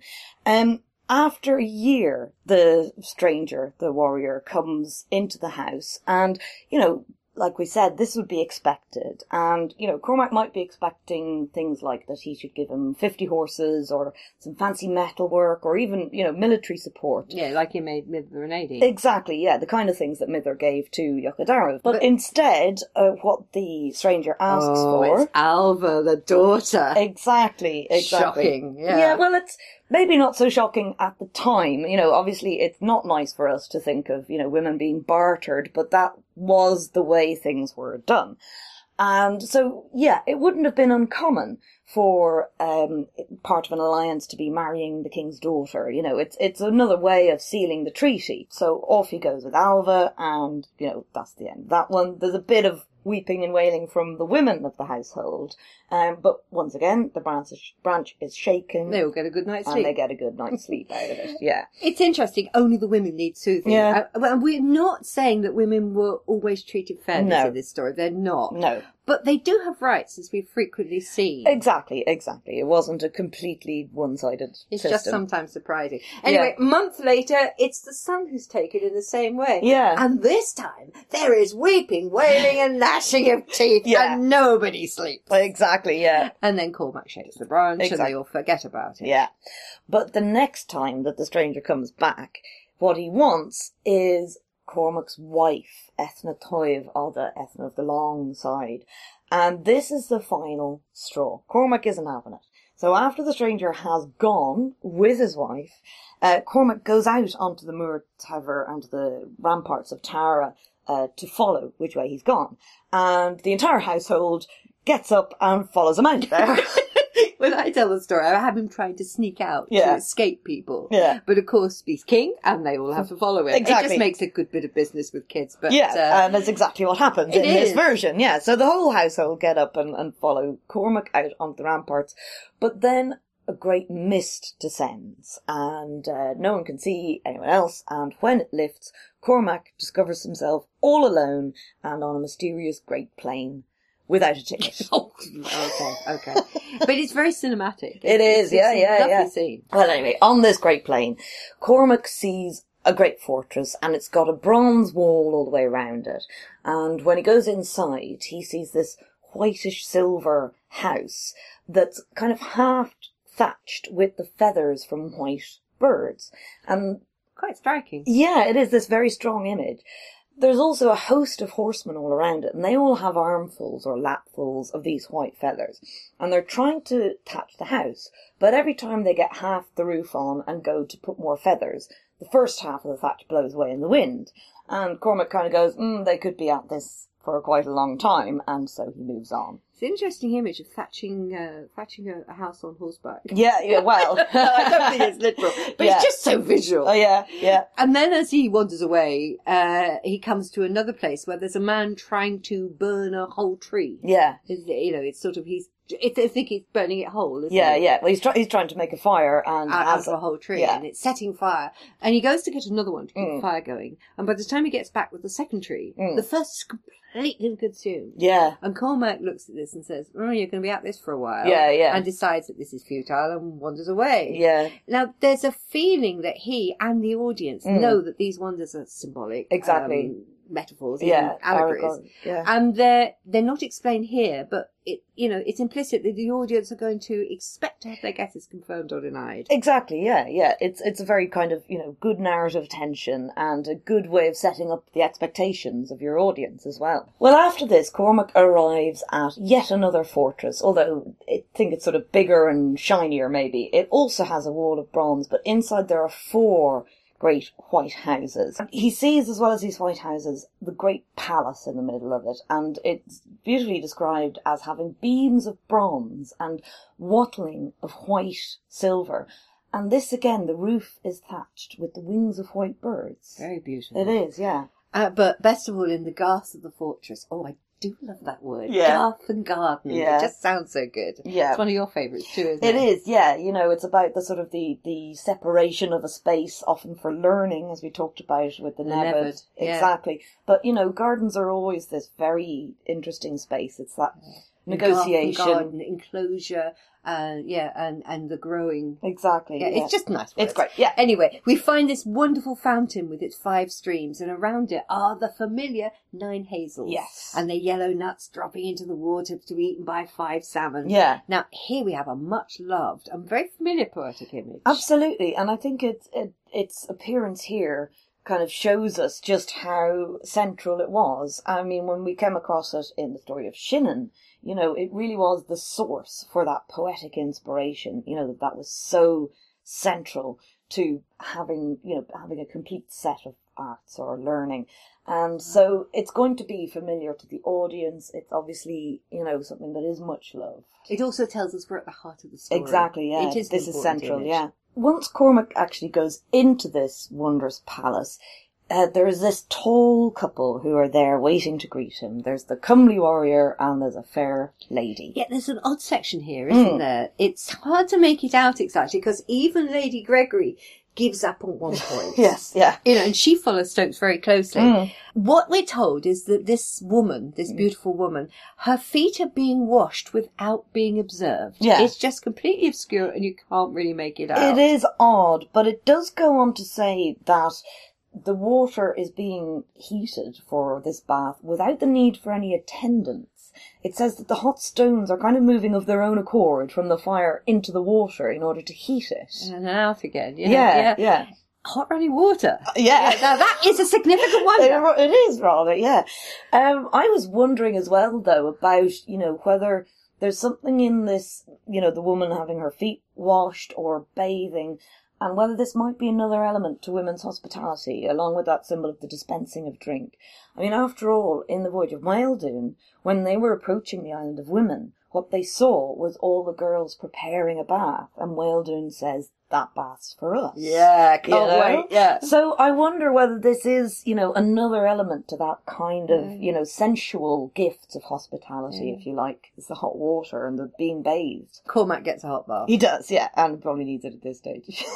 So now we finally get to the sequence which I think is at the centre of this story, which is a storytelling scene. Into the palace now comes a big man from outside. He's got a big wood axe in one hand. He's got a massive club or log in the other hand, and trotting along behind him is a pig. And the host, the sort of stranger, the warrior, calls for a feast to be made. And so this Forrester character, well, he kills the pig, makes a fire, and puts the pig in a cauldron. Yes, the cook, who I kind of see as being the same Forrester, as the Forrester, yeah, he sort of provides the food. He comments that it's useless trying to, you know, turn the pig in the cauldron or light a fire under it, because it will only be cooked if 4 truths are said around it. 1 to cook each quarter of the pig.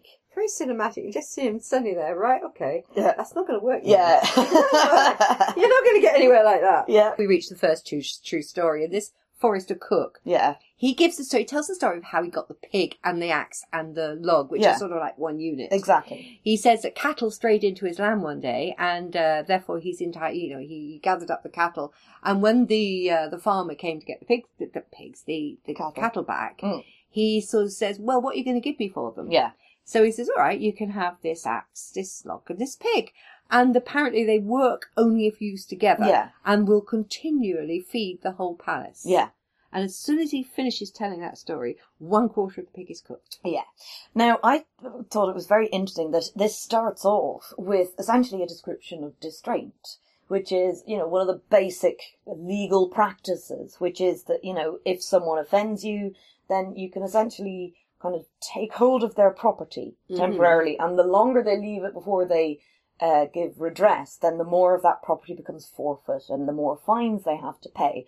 So even at that beginning, if you've just taken the cattle into distraint, then the owner of the cattle still needs to pay you for their upkeep. So if cattle get on your land, yes, you're entitled to hang on to them Yeah. until you get them. Yeah. Right. I know. That would be really useful Yes, sometimes. yes, I know. You see what these cattle have done to my garden? Yeah. The next story that's told, anyway, is the story that the host himself tells. And he gives this description of how, they wanted to grow wheat out in a field in the palace. And when they thought about going out to plough it, it was suddenly already ploughed. When they thought about sowing it, it was already sown. When they wanted to harvest it, it was already harvested and then put into ricks and was feeding them continuously to this day. And lo, another quarter of the pig is cooked. Now, are there any legal issues here? I don't think so. I mean, it did put me in mind of Brescia's bargaining at the end of Moitura and the three mark, the 3 Tuesday. Oh, yeah. When do we plough, when do we sow, when do we reap? Yeah. So it did put me in mind of that, about the sort of the rightness of when and how to do things, I just feel that it's just a description of the other world, this world of eternal summer. Exactly. That it's a way of just communicating one aspect of this old story. Yeah. This is a place where this sort of thing happens. Exactly, where you can get as much food as you need and there's no need for work. And it's true. Yeah. A bit like the bathing without the need of servants. Yeah. Well, now we come to the woman's tale. And this is quite a simple one. She's got 7 cows and 7 sheep. And they give enough milk for everyone in the land of promise and enough wool to clothe them all. Yes. So, and the 3rd quarter is cooked. Yes. Now, I just feel, again, it's what you'd expect in the land of promise. Yeah, but I think it's maybe interesting that the woman's domain is, if you like, the dairy and managing the sheep and textiles, which is consistent with the early Irish law and status text. The host's domain is the sort of the arable farming, the crops, and then we have this sort of huntsman cook who goes out to bring in both firewood and probably hunting wild boar as well. So each profession has its own area. Its own area exactly. of expertise, its own area of responsibility. Yeah, exactly. So it kind of fits the text, I suppose. We've got 3 quarters of the pig cooked by now. Yeah. I don't know whether it's each quarter completely cooked. Yeah. Or whether it is now 3 quarters cooked. done, yeah. That's not clear. Yeah. But Cormac then tells his own story, the tale of how his wife and son and daughter have taken, and he's followed them here and he will not leave until he gets them back, etc. Yeah. And that boils the last quarter of pig. Exactly. Or it's now fully cooked. Yeah. So the pig is taken out cooked and they start to carve it. But then Cormac comes back with another one. He says that he never eats a meal without 50 in his company. He probably says it with a sort of wry smile. Well, yeah, I never eat alone, Yeah. I never get a chance. Possibly, but that's not how it's... No, I know. It's just how you feel. Yeah, exactly. But what happens then is that the host sings him to sleep, which is a nice little aside. And when Cormac wakes up again, there's his vanished household retinue who followed him out onto the ramparts of Tara. And, of course, his wife Ethna, his son Carbra, and his daughter Alva, all there with him. And, of course, as we've seen, 50 is a kind of symbolic number. Exactly, for a company. Yes, exactly. Well, then he sort of, at the feast, when they're having a great time, he admires the host's golden cup. Its workmanship and patterns. Yeah. And he's sort of shown how it works. Because this is Cormac's cup.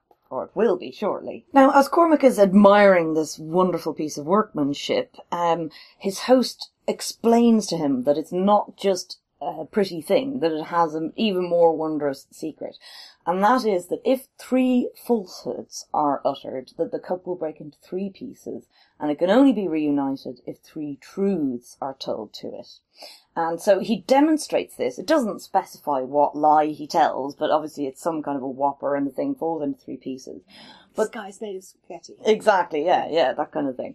But in order to put it back together, what he says is that his wife, Cormac's wife and daughter haven't seen a man since they've been there, and that his son hasn't seen a woman.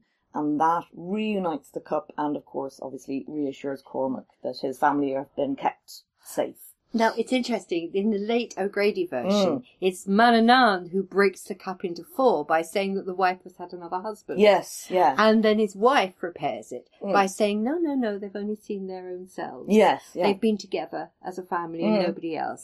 And the cup's made whole again. Yeah. And I must admit I quite like that version because you just sort of feel that this is the land of promise, and the cup should be given by a woman. Yeah, yeah. And here you've got the hint that feels right. Yeah. So in the folk version, it survived with that feeling that it's the woman who gives it. Exactly. And after all, earlier in this text, when it described the vessel of Bathurn, it's actually Bathurn's wife. In Tig last time, the cup was given by Cleona. You know, so it does seem that there's just some little...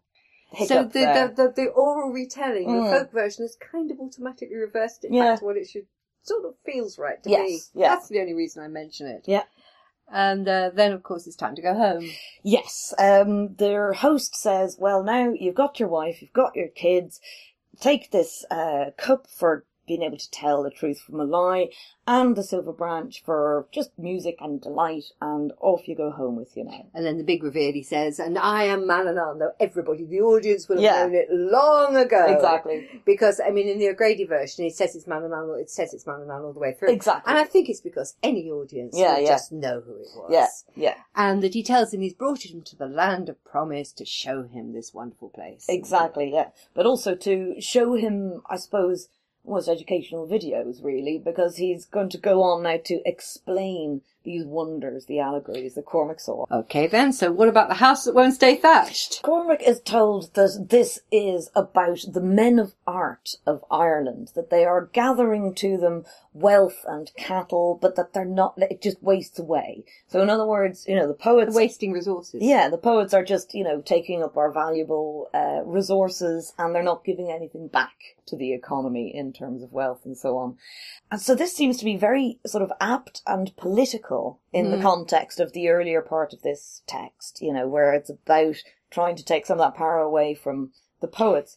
But it also kind of feels very familiar as a sort of political attitude where the government goes, you know, well, sure, why do we pay teachers? You know, what have they ever done for us? You know, how are they contributing to the economy? And, you know, that kind of thing. It just seems to be a bit like, oh no, we don't need those fuddy-duddies. We don't really need the doctors and nurses either. No, what do they know? Exactly, yeah. So they're just wasting money on people who are sick. Exactly, yeah. And especially the ones who live out in the country, they don't count anyway. Oh God, don't. Yeah, we could extend this metaphor quite happily. So that's the house that's half thatched with the feathers. It's basically political. It is, it's political, and it's to reflect the current state of Cormac's kingdom, really. I mean, it's interesting. The modern version just says that poets and adventurers should stay at home rather than looking for greener grass or airy ideas. Yeah, which is, you know, a significantly different interpretation. And it's at the explaining, if you like, of these wonders that the modern text really does diverge quite significantly. Well, I think it's forgotten the significance. Exactly. Okay, what about the man burning a tree? Well, this is said to stand for a young lord who spends all of his income basically just on himself and his household, rather than managing his lands and his clients and, you know, again, paying out the fief to his clients. Yeah. So it's very much about someone who's just kind of keeping the wealth for themselves and not investing in their property, if you like. But it is giving advice to this new aristocratic government who now have to take over these roles. Exactly, yeah. And it's in their own interest to govern well. Yeah, exactly. And, you know, the instructions of Cormac are quite good. Yes, they are. But it's a reminder that, you know, just because you're an aristocrat doesn't mean you don't have responsibilities. You know, that it is a two-way street. The modern version just doesn't make sense. It doesn't really at all. It just talks about someone serving food and never getting anything to eat themselves. Somebody's had a go at it. And it hasn't really, I know. They lacks the context. Yeah, the best they come up with is the dinner party problem or the barbecue problem, you know. Well, it lacks the context in which these original examples were set. Exactly. Now we come to the wonderful poetic hazel fringed well with its 5 flowing streams. Yeah, it's a very successful image and it's a beautiful image. I think both of us have always loved this one. He's told that the well itself is the well of knowledge. So it's, you know, Segaish and what have you. That's recognised. Yeah, exactly. But that the 5 streams that flow out from it are the 5 senses. And he's told that, you know, the men of many arts, so Ildornic if you like, are those that drink both from the well itself and from all 5 streams. That makes sense in terms of philosophy and poetry. Exactly, that, you know, as well as, if you like, the sort of the abstract stuff from the well itself, that you have to have that connection to the real world, you know, that sort of observation and reflection that comes through sort of the senses.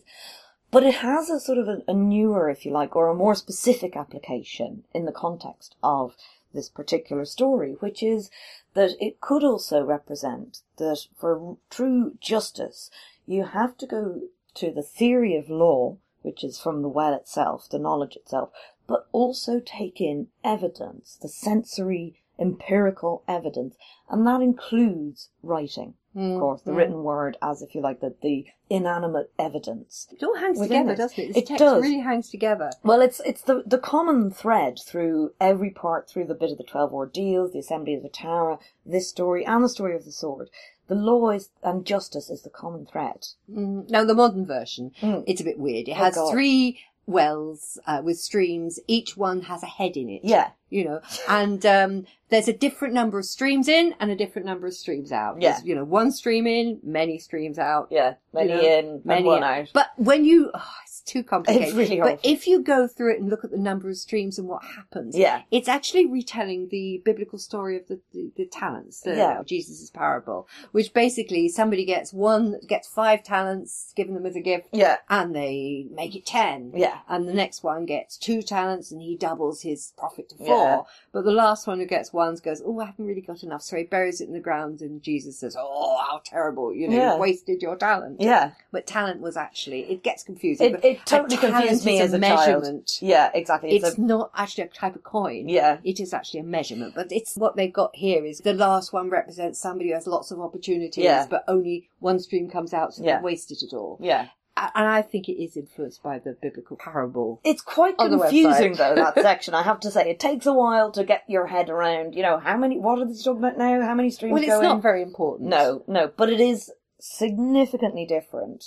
And, you know, that really central image of the well and the hazels and the salmon and all the rest of it, which is very much at the core of Irish poetry and mythology, is just gone altogether. Even the image is just completely gone. So whereas the idea of the woman giving the cup has somehow been retained, and you're going, you see, it survives. Yeah. But when you get to this central image, it hasn't survived. It's just gone which completely. Which is a great pity. It is, That's one I would have expected as a storyteller to have been there whole and complete. Yeah. But in this case, it isn't. Anyway, after that, they all go home with the cup and the branch, and the cup and the branch Cormac keeps till he dies, but and then it disappears. They disappear after he dies. They don't get passed down the line, I'm afraid.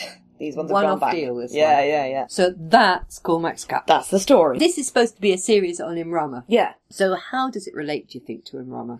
Well, as we've said over and over again and found so often, all of the Imrama stories are really about this transition, you know, and there's the transition between a sort of a native tradition and a Christian tradition. And each of the Imrama stories we've looked at has a different take on exactly what the balance and the relationship is. So this is yet another attempt, if you like, to either unify or, you know, describe that relationship. Yeah. In story terms, like the Imrama, Cormac also sets off on a journey for his own personal purposes. Yeah. But the outcome is directed by a sort of unknown outside agency. Exactly. Manannán, as we've seen, often plays that role. Yeah. And he brings back another world authority for his law. Yeah, exactly. So, yeah, it does have a relationship to Imrama. Yeah. So I suppose if we sort of put together a few general comments about Cormac's Cup as an Imrama style story. Yeah. It is a journey to the land of promise, but not to an island. No, and similarly, you know, he doesn't meet a series of islands along the way, but what he has are the wonders on his journey, which then, you know, have to be understood and explained later. And I know when I was sort of trying to write an article that was a look at the Imrama as a type of, you know, in the context of a broader set of stories, which is how I put it. And I mentioned The Pilgrim's Progress by John Bunyan. And once again, that's what I called a dryland Imrov. Yeah. And it has wonders on the way, and they're allegorical as well, just like this one. Yeah, so a very similar flavour to it. Yeah, no, that's comparing something that isn't an Imrov with something that isn't an Imrov. I know, but, you know. But it isn't an Imrov in the same way. Yeah, right. Imrov-style stories. Yeah, that's the best you can do. Yeah. The destination for Cormac, it's not an Isle of Women or the Land of Women. But he is greeted by a couple. There is both a host and a hostess, you know, a bit like Tig was encountering in his journey. And we did say about how there's just this little feeling that the cup should have been given by the woman to Cormac, as it was in the story of Bathurn and in the story of Tig. You know, so again, we talked before about how it's particularly the land of women that gets eroded as the Imrova go on. Oh, very clearly. Yeah. So, you know, again, this is another step on that journey, if you like. Until finally, I'm afraid, the Isle of Women is almost demonised. Exactly, yeah. It's the most dangerous and frightening and sinful. Yeah, exactly. You can make a case for the mist standing in from the sea. Yeah. It has the same purpose. I mean, it sets Cormac, in story terms anyway, it sets Cormac adrift from his people so that he ends up lost in an unfamiliar environment. Exactly. So it's serving the same purpose. Yeah, out in unfamiliar waters, yeah. Now, I mean, this isn't by any means intended as an Imrov tale, you know, it is generally referred to as Echtra Cormac, you know, so it's the adventure. It's not an Imrov in that sense at all. It is a late Middle Irish text, and therefore later than the official Imrov texts, you know, but it's perhaps quite close to a text like Tig McCain, and it's definitely, I think, influenced by stories like the story of Bran, especially, and Conla, the Echtra Conla as well. Or maybe Oisin as well. Yeah, so, you know, there are, again, plenty of similar tales that seem to have fed into this. Well, it sort of fits. You've got these other tales of people going to the land of promise. So I think maybe Cormac should go as well. Yeah. But I think possibly we've lost the original story, which is Bathurn's vessel. Yeah, exactly. Or his missus's vessel. Yeah. There's a lost story there. Yeah, definitely. There's one more thing that I'm increasingly feeling is an interesting question, if not a problem. You see, here we've got Cormac going out onto the plain, being surrounded by a mist, and he finds himself in another world. Yeah. This is more like Ectranera. Yes. Yeah. And it's this underground world it's the home of Mither. Exactly. This is where Mither comes from always. He is known as the king of the She-Mounds. Yeah. And he has this absolutely wondrous realm. And he appears exactly like Manannán appears in this story. Yes, yeah. There's no hint of Cormac going over the sea. No, which is where you would expect to have to go to meet Manannán as the son of the sea. So, and yet he goes to the land of promise, which is Manannán's realm. And it's clearly people have gone, it's Manannán. Exactly, yeah. But I wonder whether it is part of a shift that's happening, and it's part of that same shift that changes the adventure to the other world from being on land to being oversea. Yeah, I think it becomes untenable. On land. Exactly, For two reasons. One, it clearly isn't. Yes. As people start to, that's why the stories are always digging up the mountains. Yeah, I know, and the other thing is that the underground has got too associated with hell. Yeah, exactly. In the Christian, it doesn't quite fit anymore. Yeah, and so the land of promise, which is, obviously a happy place, has to be somewhere else. So over the sea is the best place for it.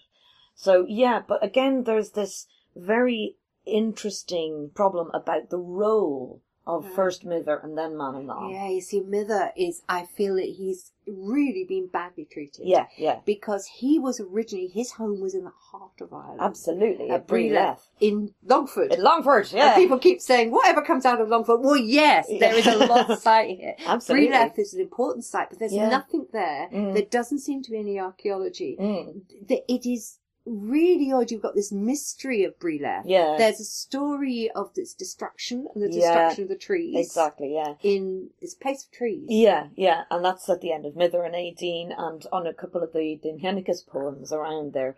And then, of course, there's this lost story. Yeah, lost story. One of the many tales that we don't have at the moment in text, which is supposed to be the exiles of Breleth. Just this hint that some reason, the whole power structure and this missing centre place that goes along with Rathcroghan and Tara and Uisneach, there was also Breleth, and somehow it's gone. Yeah. And of course, we've commented many times on, the lack of stories about Mither when he is so central, particularly, obviously, to the story of Aideen. And his name means the judge. Exactly. We have lost a whole set, I feel, of stories and ideas. And it should have been Mither who's giving Cormac his cup. Exactly. But all this power centres in Manannán. It needs looking into a lot more. Yeah, I really want to do it. We will return to this. Yeah, this is something where we've been gathering the fragments of evidence as we go along, and it just gets stronger and stronger. Yeah, that in fact Manannán has taken on a lot of the role of Mither. Yeah. Just fascinates me, this stuff. What have we found about Cormac and as an Imrama? We have said about this transitional nature, and, it's about transitions between, a non-Christian and a Christian world, a transition between this world and the other world. That other world itself is in transition between being a sort of underworld and being over the seas.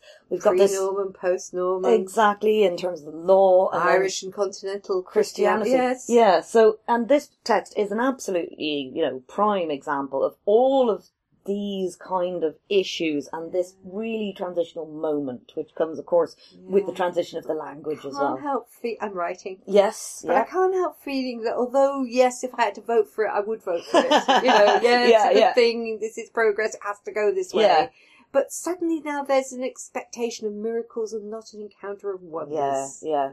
It does feel like a loss of a kind of imagination, and a kind of creativity. But then I have the same feeling when I go into a medieval cathedral. And the utter beauty, the darkness, the wonder. And yet I know this is brought about by a sort of sense of deep superstition. Yeah. And when you go into a post-Reformation church with its whiteness and I know which I prefer. Yeah. And yet I approve of the second. Exactly. Rather than the first. Yeah. You've got this real problem. Yeah. And you've got it again here. Exactly. All of this is really very strongly reinforced by the very last paragraph of this text. And it's kind of amusing, I think, in some ways, because it goes on to say that even though Cormac was king in Ireland before the coming of Christianity, that all of the great kings and noble leaders had actually been advised by God's angels and, through divine intervention.